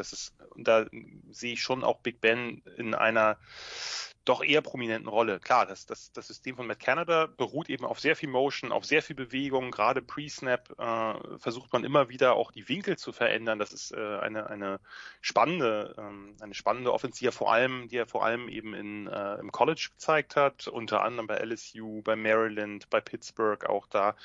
Und dann eben jetzt letztes Jahr war er dann Quarterbacks-Coach, aber da halte ich schon einiges von. Es gab diesen einen Run von Claypool, der hat das so ein bisschen gezeigt, was damit möglich ist, und vielleicht geht da auch noch mehr.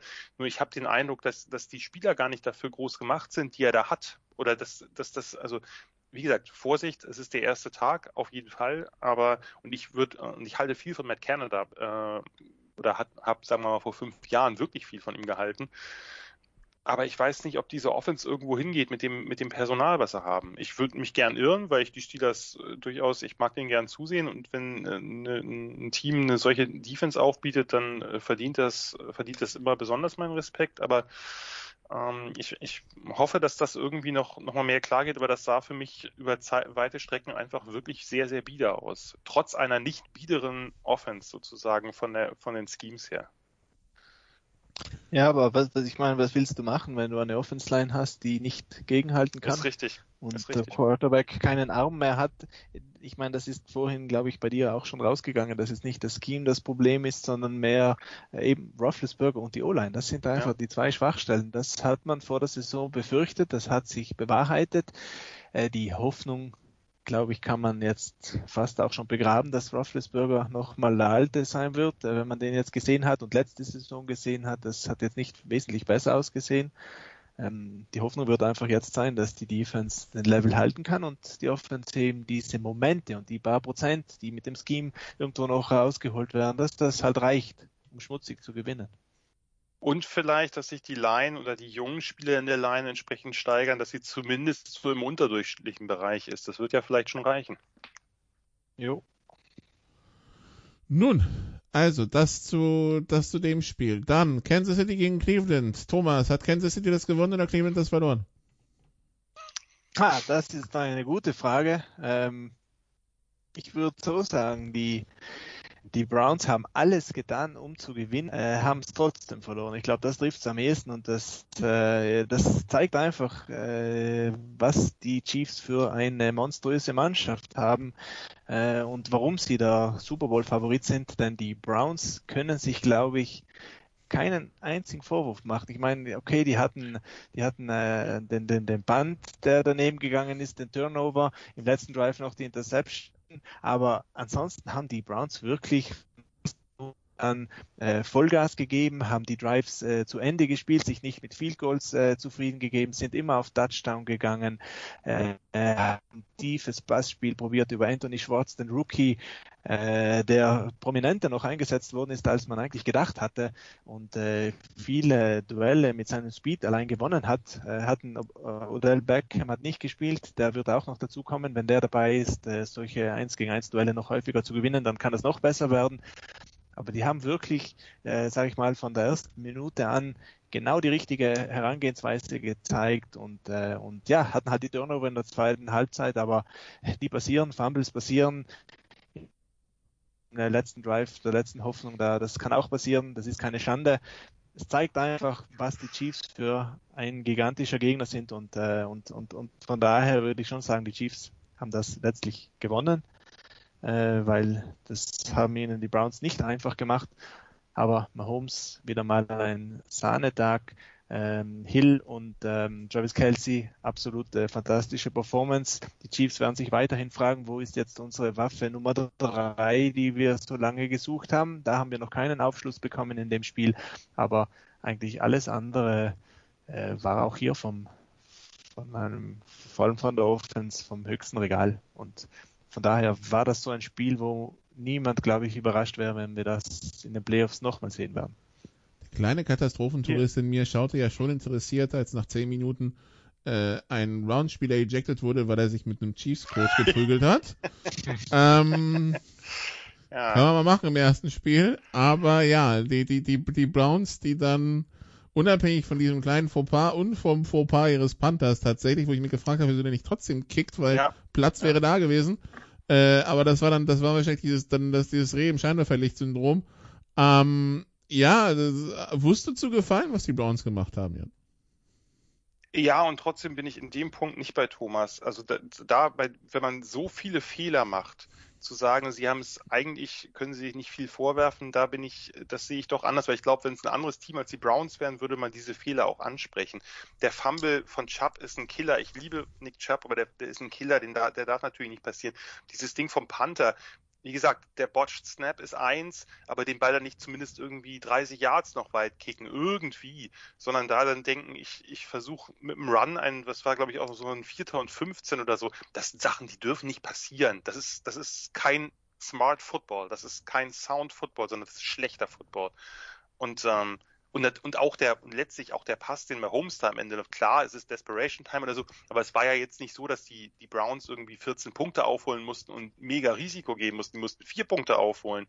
Und da dann irgendwie diese Nummer zu machen, wenn er schon unter Druck ist, so ein Hazard Play, da irgendwie den Ball noch zu lupfen zu einem Receiver, wo dann Hughes den abfangen kann, das fand ich schlecht. Also ich fand den Gameplan von Stefanski fand ich toll. Das war wirklich auch ein toller Mix aus dem Zone Running mit Chubb und Hunt hinter der starken Line, die ja auch immer noch stark war, als sich Jedrick Wills verletzt hat, was ja fast ein bisschen untergegangen ist in dem Spiel. Dass das ein fantastischer O-Liner, der raus ist. Dieses vertikale Pass-Game aus der Play-Action. Sie sind mit dem Fuß auf dem Gaspedal geblieben. haben ein paar ungewöhnliche Elemente drin gehabt. Also, glaube ich, war in der zweiten Halbzeit dieser Tight End Out and Up von David Njoku, habe ich so selten gesehen. Also zumindest regulär in der NFL, fand ich stark. Dann die Dinger mit Anthony Schwartz, hast du ja schon angesprochen. Bei diesem einen tiefen Pass sah man ja auch genau seine Stärken und seine Fragezeichen, nämlich er ist unfassbar schnell. Ich glaube, der ist irgendwann mal bei 100 Metern eine unter 10:1 Zeit gelaufen, also irgendwas bei 10:08 oder so. Und gleichzeitig seine ja nicht gerade idealen oder natürlichsten Receiver-Hände, musste er nochmal nachgreifen. Das fand ich alles, also die Idee von Stefanski fand ich richtig gut, aber die Execution war halt gerade in der zweiten Halbzeit ziemlich off. Und genauso, also in der Defense fand ich auch, was sie in der ersten Halbzeit gemacht haben, da haben sie ja Downfield auch wirklich super Deckung gehabt. Ein paar Mal Denzel Ward gegen Tyreek Hill, was wahrscheinlich das unangenehmste Matchup überhaupt ist, dass du Tyreek Hill Downfield hast. Das war wirklich richtig, richtig hohe Cornerback-Schule, dass er da nicht nervös wird, dass er seiner Technik vertraut. Das fand ich, also die erste Halbzeit der Browns fand ich zum Zungeschnalzen. Aber das reicht halt nicht gegen Mahomes. Du musst über 60 Minuten durchziehen, zwar ohne Fehler. Und davon haben die Browns, finde ich, in der zweiten Halbzeit viel zu viele gemacht. Und dann kann Mahomes halt seine Magic, die ist natürlich nie weg. Also du musst ihn halt killen. Und das haben die Browns nicht getan, sondern sie haben den Chiefs mehrfach das Ding auf dem Silbertablett angeboten durch Turnover tief in der eigenen Hälfte. Ja, und die Chiefs, vielleicht noch drei Sätze dazu. Thomas hat es gerade schon angesprochen, es fehlt weiterhin so ein bisschen der dritte Playmaker. Mecole Hardman hat sich da bisher noch nicht bewiesen, Edward Helaire auch nicht. Also das sind so die zwei großen Kandidaten, die sie auch beide früh gedraftet haben. Auch sonst hat sich da niemand aufgedrängt. Und DeMarcus Robinson frage ich mich seit Jahren, warum der da eigentlich immer mit rumlaufen darf. Ist nicht böse gemeint, ist bestimmt ein guter Receiver, aber irgendwie finde ich, das sind so Spieler, die eigentlich da müsste es Upgrades geben für die Chiefs Offense. Und ich meine, die O-Line muss man ja vielleicht auch noch 3 Worte drüber verlieren. Neu formiert, die 3 Rookies oder Second-Year-Player ohne NFL-Snap auf der sozusagen rechten Seite mit Creed Humphrey als Center, Trey Smith als Guard. Und Achtung, ich fand es besonders schön, wie die Reporters ausgesprochen haben. Nicola, dein französisches Herz wird bluten. Lucas Niang. Klar, die haben das ein oder andere Play gegen Garrett abgegeben. Das ist ganz normal, aber ich fand, die sahen okay aus. Die sahen jetzt fürs erste Spiel auch von der sozusagen von der Eingespieltheit, das ist okay dafür, dass das halt blutjung ist. Und ich meine, da muss man sich mal vorstellen, wenn die sich jetzt so entwickeln, wie ich das auch glaube, weil ich alle 3 Spieler aus dem College wirklich sehr, sehr hoch gegradet habe, wenn sich das noch sozusagen vorne findet, dann wird es natürlich wirklich eklig, weil wenn Mahomes jetzt dauerhaft gute Protection hat, ja gut, dann kann man die Liga auch dicht machen fast. Also die Chiefs müssen gucken, dass sie irgendwo noch ihren dritten Skillplayer herkriegen. Normalerweise läuft es ja auch mit den beiden. Aber wie gesagt, die Browns fand ich super, super Gameplan. Tolle Plays, fand ich begeisternd, aber du darfst diese Fehler dir nicht erlauben. Dann verlierst du halt auch gegen Teams, die schlechter sind als die Chiefs, wenn du davon zu viel drin hast. Vielleicht noch mal ganz kurz einzuhaken. Das war ja nicht eine Latte an Fehlern. Wir haben jetzt 3 Plays rausgenommen und seien wir uns ehrlich, der Fumble war natürlich schon böse, aber das andere war ein Punt, der Drive war zu eng. Ich meine, ich glaube, der Unterschied zwischen uns beiden ist da, dass wenn Mahomes den Ball hat, dann gehe ich davon aus, dass das ein Touchdown 30 Yards vor der Endzone den Ball bekommt oder 70 Yards. Das macht für mich da keinen großen Unterschied. Insofern glaube ich, das ist nicht der Fehler mit der größten Katastrophe gewesen in dem Spiel, und das letzte war einfach 70 Sekunden vor Schluss. Ich meine, man muss was riskieren,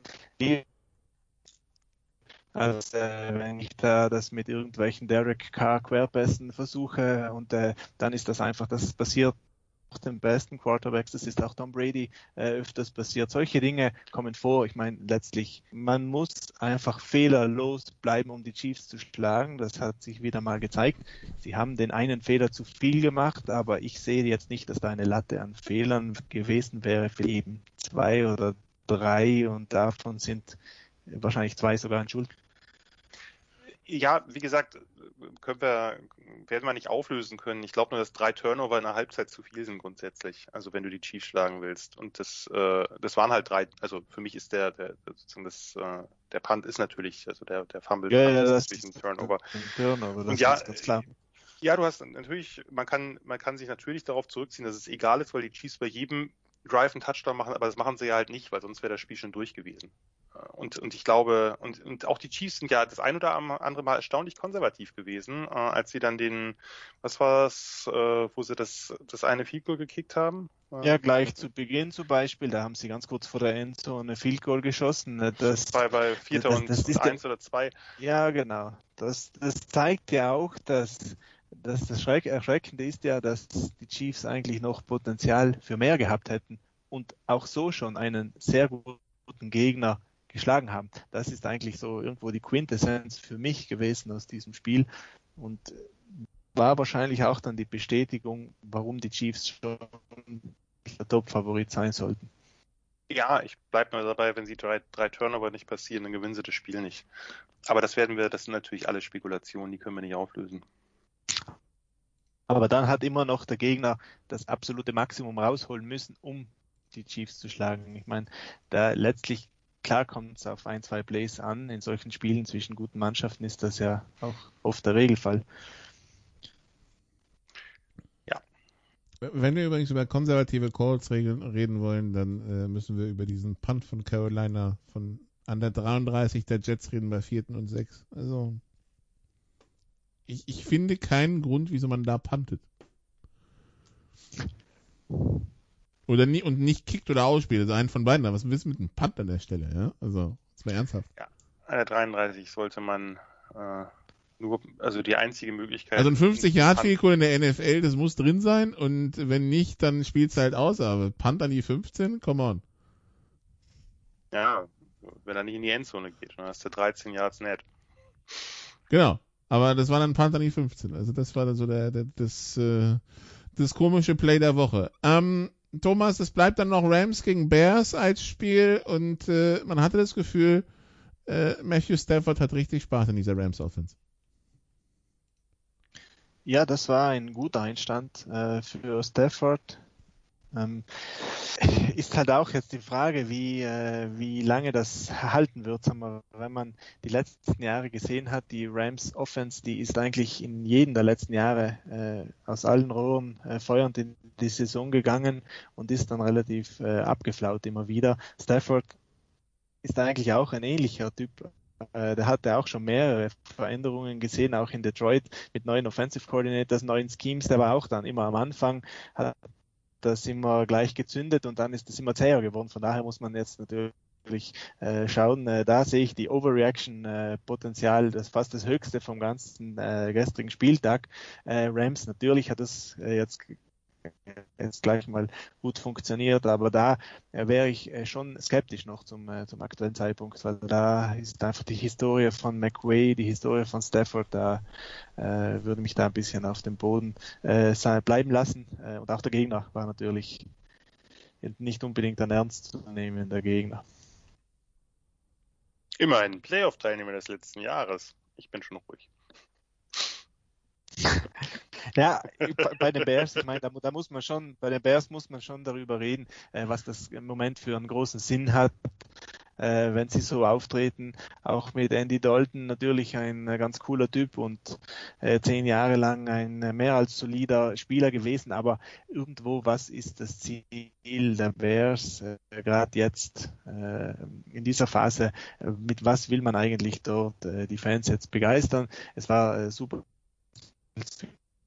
Spielzüge reingebracht haben, aber prinzipiell die Bears finde ich jetzt eigentlich auch nur. Thomas, der letzte Satz war jetzt nicht zu verstehen. Ja. Irgendwie fehlte da ein Teil der Verbindung. Ja, okay, dann Entschuldigung, ich sag, die Bears sind halt, war ein Playoff-Team und so und haben mit Dalton jetzt einen soliden Quarterback, aber das führt nirgendwo hin. Was ist das Ziel der Bears in dieser Saison? Und die sollten wahrscheinlich jetzt viel bald mal bringen, damit man auch was zum Schauen hat und damit diese Mannschaft eine interessante Mannschaft ist das wahrscheinlich das langweiligste Team in der ganzen NFL. Also ich bin ganz bei Thomas, also was ich da vor allem für Argumente hätte, ist zum einen, man hat endlich es hingekriegt, David Montgomery und seine O-Line gut einzutakten. Ich mag David Montgomery, der ist ein bisschen straighter geworden in seinen Entscheidungen, der hat nicht mehr so viel Wiggle, sondern geht auch mehr North-South. Das hat sich in der letzten Saison schon angedeutet, das Laufspiel ist endlich ein Teil der Offense, das ist ja ganz lange nicht gewesen. So, und jetzt haben wir auf der anderen Seite das Passspiel und Andy Dalton hat nun nie den stärksten Arm gehabt und wir reden heute oft über Armstärke von etwas älteren Quarterbacks, aber das hatte überhaupt kein vertikales Element drin. Und dann hat man einen Justin Fields, der genau das wahnsinnig gut kann in der Hinterhand. Und jetzt muss man sich natürlich auch überlegen, dass das Ganze würde ja natürlich auch das aktuell, wie gesagt, das ist nicht nur das eine Spiel, sondern auch letzte Saison hat das mit Montgomery und der O-Line wesentlich besser funktioniert. Das würde natürlich noch viel besser funktionieren, wenn die gegnerischen Defenses sich ein bisschen gespreizter aufstellen müssen vertikal, weil du halt jemanden hast wie Fields, der eben die Bomben raushauen kann. Du hast einen Marquise Goodwin, der immer noch einer der schnelleren Receiver der Liga ist. Das wird er auch immer bleiben, solange bis er aufhört, bis ihm die Beine abfallen. Es gibt wenig Gründe und ich bin dabei, Andy Dalton ein cooler Typ und der ist auch noch funktional. Es ist ja nicht so, dass das jetzt irgendwie die größte Graupe ist. Aber wenn du so eine Offense jetzt spielst und da machst du so ein klein Ding draus, dann lass doch jetzt irgendwann Fields ran, dann lass ihn natürlich, das kann auch sein, gerade natürlich, Fields hat seine Schwächen im Erkennen von Druck, in der Pocket Presence, das ist alles lange und gut diskutiert worden, aber das wäre jetzt aber das Element, was den Bears nach diesem Spiel gut tun würde. Also go for it. Übrigens, die 49ers vermelden gerade, dass Raheem Mostert einen Knorpelschaden im Knie hat und 8 Wochen mindestens ausfällt. Also eine Knorpelabsplitterung im Knie anscheinend. Chipped Cartilage. Ich habe so einen Knorpelschaden im Knie in etwas anderer Form auch gehabt. Das ist nicht schön. Da kann man auch etwas länger nicht auflaufen. Von daher, ja, also das ist auch eine der schlechteren Nachrichten am heutigen Tag und diese Verletzungsnachrichten, das ist doch so ein bisschen das Einzige, was dann nicht Overreaction ist, ja, Jan, ne? Nee, und das ist also schon wieder nervig, wie viel es ist. Auch und, hier der Left Tackle der Jets, Beckton, 4 bis 6 Wochen Beckton raus. Ist wieder raus. Also Fitzpatrick hat eine teilweise ausgekugelte Hüfte. Wir werden die nächsten Wochen Taylor Heineke sehen. Und da, gut, ist es natürlich nur ein Tropfen auf den heißen Stein, aber ich meine, das hat sich es ist nun mal ein sehr physisches Spiel und es wird nun mal immer physischer, weil die Athleten auch immer krasser werden. Das ist einfach so auf allen Positionen eigentlich. Und da frage ich mich so ein bisschen, das ist natürlich jetzt wirklich nur ein Tropfen auf den heißen Stein, aber ob man da jetzt unbedingt mit der Verlängerung der Saison sich so einen Gefallen getan hat, weil das natürlich addiert sich das auf und natürlich ist das auch Abrieb irgendwann. Natürlich nicht unbedingt im ersten Spieltag, da sind es einfach ganz klassische Verletzungen, aber diese Verletzungen treten natürlich irgendwann auch geballter auf, weiterhin, wenn Spieler schon angeschlagen sind und trotzdem durchspielen oder sich da irgendwie zu hinzwängen oder so. Ich weiß nicht, ob man sich damit einen Gefallen tut. Wir werden mit vielen Verletzungen leben müssen, erneut. Und wir werden natürlich auch mit Teams leben müssen. Das wäre jetzt eine Überraschung, wenn es nicht passiert, die in die Playoffs kommen und da vielleicht auf den einen oder anderen Keyplayer verzichten müssen. Wir haben ja auch schon das ein oder andere Spiel erlebt, wo die Teams dann ohne Quarterback oder mit dem zweiten oder manchmal sogar mit dem dritten Quarterback, wir denken an die Arizona Cardinals und das Ryan Lindley Game auflaufen müssen, das ist natürlich, das macht fantastische Kost. Kaputt, ne?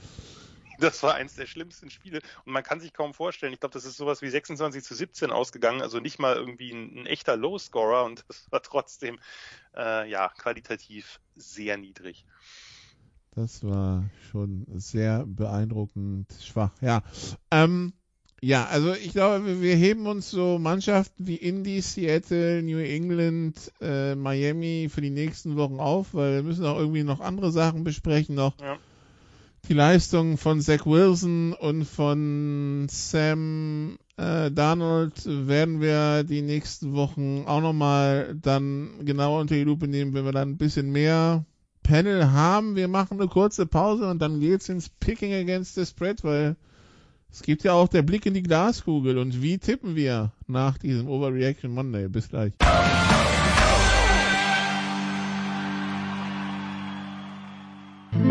Bringing it home, der 4-Minute-Drill.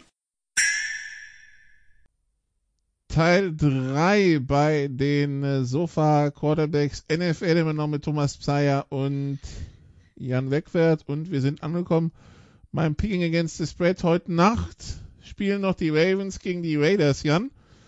Die Ravens, die sämtliche Spieler auf Injured Reserved haben. Gus Edwards, Marcus Peters haben sich innerhalb von 2 Spielzügen im Training das Kreuzband gerissen, sind Favorit bei den Raiders mit 3,5. Der Klassiker, Monday Night mit den Raiders, Spieltag 1. Ich geh trotzdem mit den Ravens. Sorry, aber das wird Lamar richten. Gut, dann die Texans zu Gast bei den Browns nächste Woche. Thomas, die Browns Favorit mit 12,5. Ja, bei den deutlichen Spreads, da eigentlich die Underdogs den Spread zu halten, aber da würde ich schon mit den Browns gehen und glauben, dass das höher wird. Gut, dann haben wir die Rams bei den Colts. Die Rams Favorit mit 4, Jan. Ja, Overreaction ist immer schwierig, weil die Colts haben mich echt nicht vom Hocker gerissen und Staffords Pässe waren schon ziemlich mit der Zunge schnalzen. Also das hat mir sehr gut gefallen. Die Frage wäre, haben dich die Colts nicht vom Hocker gerissen? War das eine Overreaction oder ist es das, was du erwartet hast? Das ist eine gute Frage, die ich jetzt gerade nicht mehr beantworten kann. Ich gehe mit also wie gesagt, Stafford in dem Jersey, also die Jerseys der Rams sind, na gut, ich fange jetzt nicht hier an, das ist die Expertise von Julian, da muss ich jetzt nicht reinrocken, aber das ist gewöhnungsbedürftig und Stafford in diesem Jersey sah gewöhnungsbedürftig aus, aber ich glaube, die Rams gewinnen das höher. Darf ich an dieser Stelle nochmal meinen Hass ausdrücken auf diese neuen Nummern? Oh ja, bitte, ich auch, bin ich sofort bei. Man muss alles neu lernen. Ja. Es ist nicht also beim mehr College ist mir egal, drin. weil da lernst du dann halt, dass, keine Ahnung, Reggie Bush mit der 5 läuft, ja? Aber keine Ahnung, dass jetzt, was haben wir, Sterling Shepard zum Beispiel mit der 3 rumläuft oder Ramsey mit der 5 oder was? Überhaupt Defender, die einstellige Nummern haben. Die Tampa Bay Buccaneers haben sogar einen Defensive End mit einstelliger Nummer aufgestellt. Entweder war es einer als Linebacker, aber der war in der Defensive Line mehrmals drinnen und der hat Nummer 9 gehabt. Super. Aber ja, also absoluter Hass. Ja, da bin ich ganz dabei. Das klingt jetzt Joe Tryon war das. Ach, der Rookie auch noch, der Washington Rookie. Ja, sehr, sehr interessant. Solche Big Guys, fast 2 Meter groß, 120 Kilo schwer wahrscheinlich und Nummer 9, das ist schon sehr gewöhnungsbedürftig. Im College, also bei meinen Bulls, gab es Eddie Wilson, einen Nose-Tackle, der auch ein Nose-Tackle-Gewicht hat, bauchfrei, also sein Jersey nur bis gerade über das Shoulderpad irgendwie hatte und mit der 0 rumlief. Das fand ich, ist die beste Kombi überhaupt, aber gut, es ist College. Ja, in College darf ja jeder alles, außer die O-Liner, die 50 bis 79 tragen, aber da hast du dann halt Panther mit der 93 und D-Liner mit der 3. Mein Gott, ja, aber da bist du es gewohnt, sondern jetzt, also was mich vor allem stört, sind diese ganzen Nummernwechsel. Weil man erkennt halt keinen mehr. Das ist das, was mich viel mehr stört. Also wenn irgendwann, also das jetzt hier Dings in Dallas, da hier der Rookie-Linebacker die 11 trägt, geschenkt, aber ja, was soll's. Also ein kurzer Renn zu den Zahlen. Dann machen wir weiter mit den Spreads. Die 49ers sind bei den Eagles zu Gast, Thomas. Also auch wieder ein West-Team an der Ostküste, Favorit mit 3,5 die Niners. Ja, und die Eagles haben wir gesehen oder besprochen, haben sehr gut gespielt, aber ich würde da in dem Spiel ehrlicherweise auch noch mit den 49ers gehen, auch auswärts, auch an der Ostküste, aber die Offense hat lange Zeit sehr gut gespielt bei den Lions, die haben den Fuß dann vom Gas genommen und es fast nochmal knapp werden lassen, aber die Niners, die haben schon mächtig gewirkt. Dann die Raiders, die wir noch nicht gesehen haben, Jan, dürfen dann, nachdem sie diese Woche die Ravens zu Gast haben, nächste Woche zu den Steelers fliegen und sind Underdog mit 6. Jetzt kriege ich zweimal die Raiders und wenn ich jetzt nochmal gegen die tippe, dann mache ich mir alle Raiders-Fans zum Feind, obwohl ich die noch nicht einmal habe spielen sehen, ja? Ist es so? So in etwa, ja. Na gut. Underdog mit 6, hast du gesagt? Ja. Na, das wird knapper. Also ich kann mir schon vorstellen, dass Pittsburgh das zieht, aber mit weniger als 6, wenn dann. Gut, die Cardinals haben die Vikings zu Gast und die Cardinals sind Favorit mit 4, Thomas.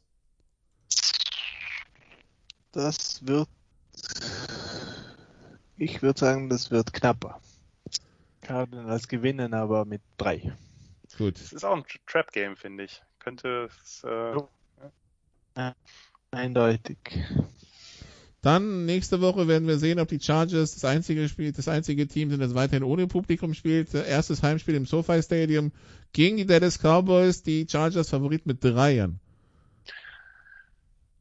Nee, da gehe ich mit den Cowboys nach dem offensiven Output. Übrigens schade, dass wir über die Chargers nicht geredet haben, die es geschafft haben, beim Chargering sich unterbieten zu lassen vom Footballteam. Fand ich beeindruckend am Ende, aber da können wir dann vielleicht mit Herrn Schimmel irgendwann nochmal drüber reden. Nein, Dallas gewinnt.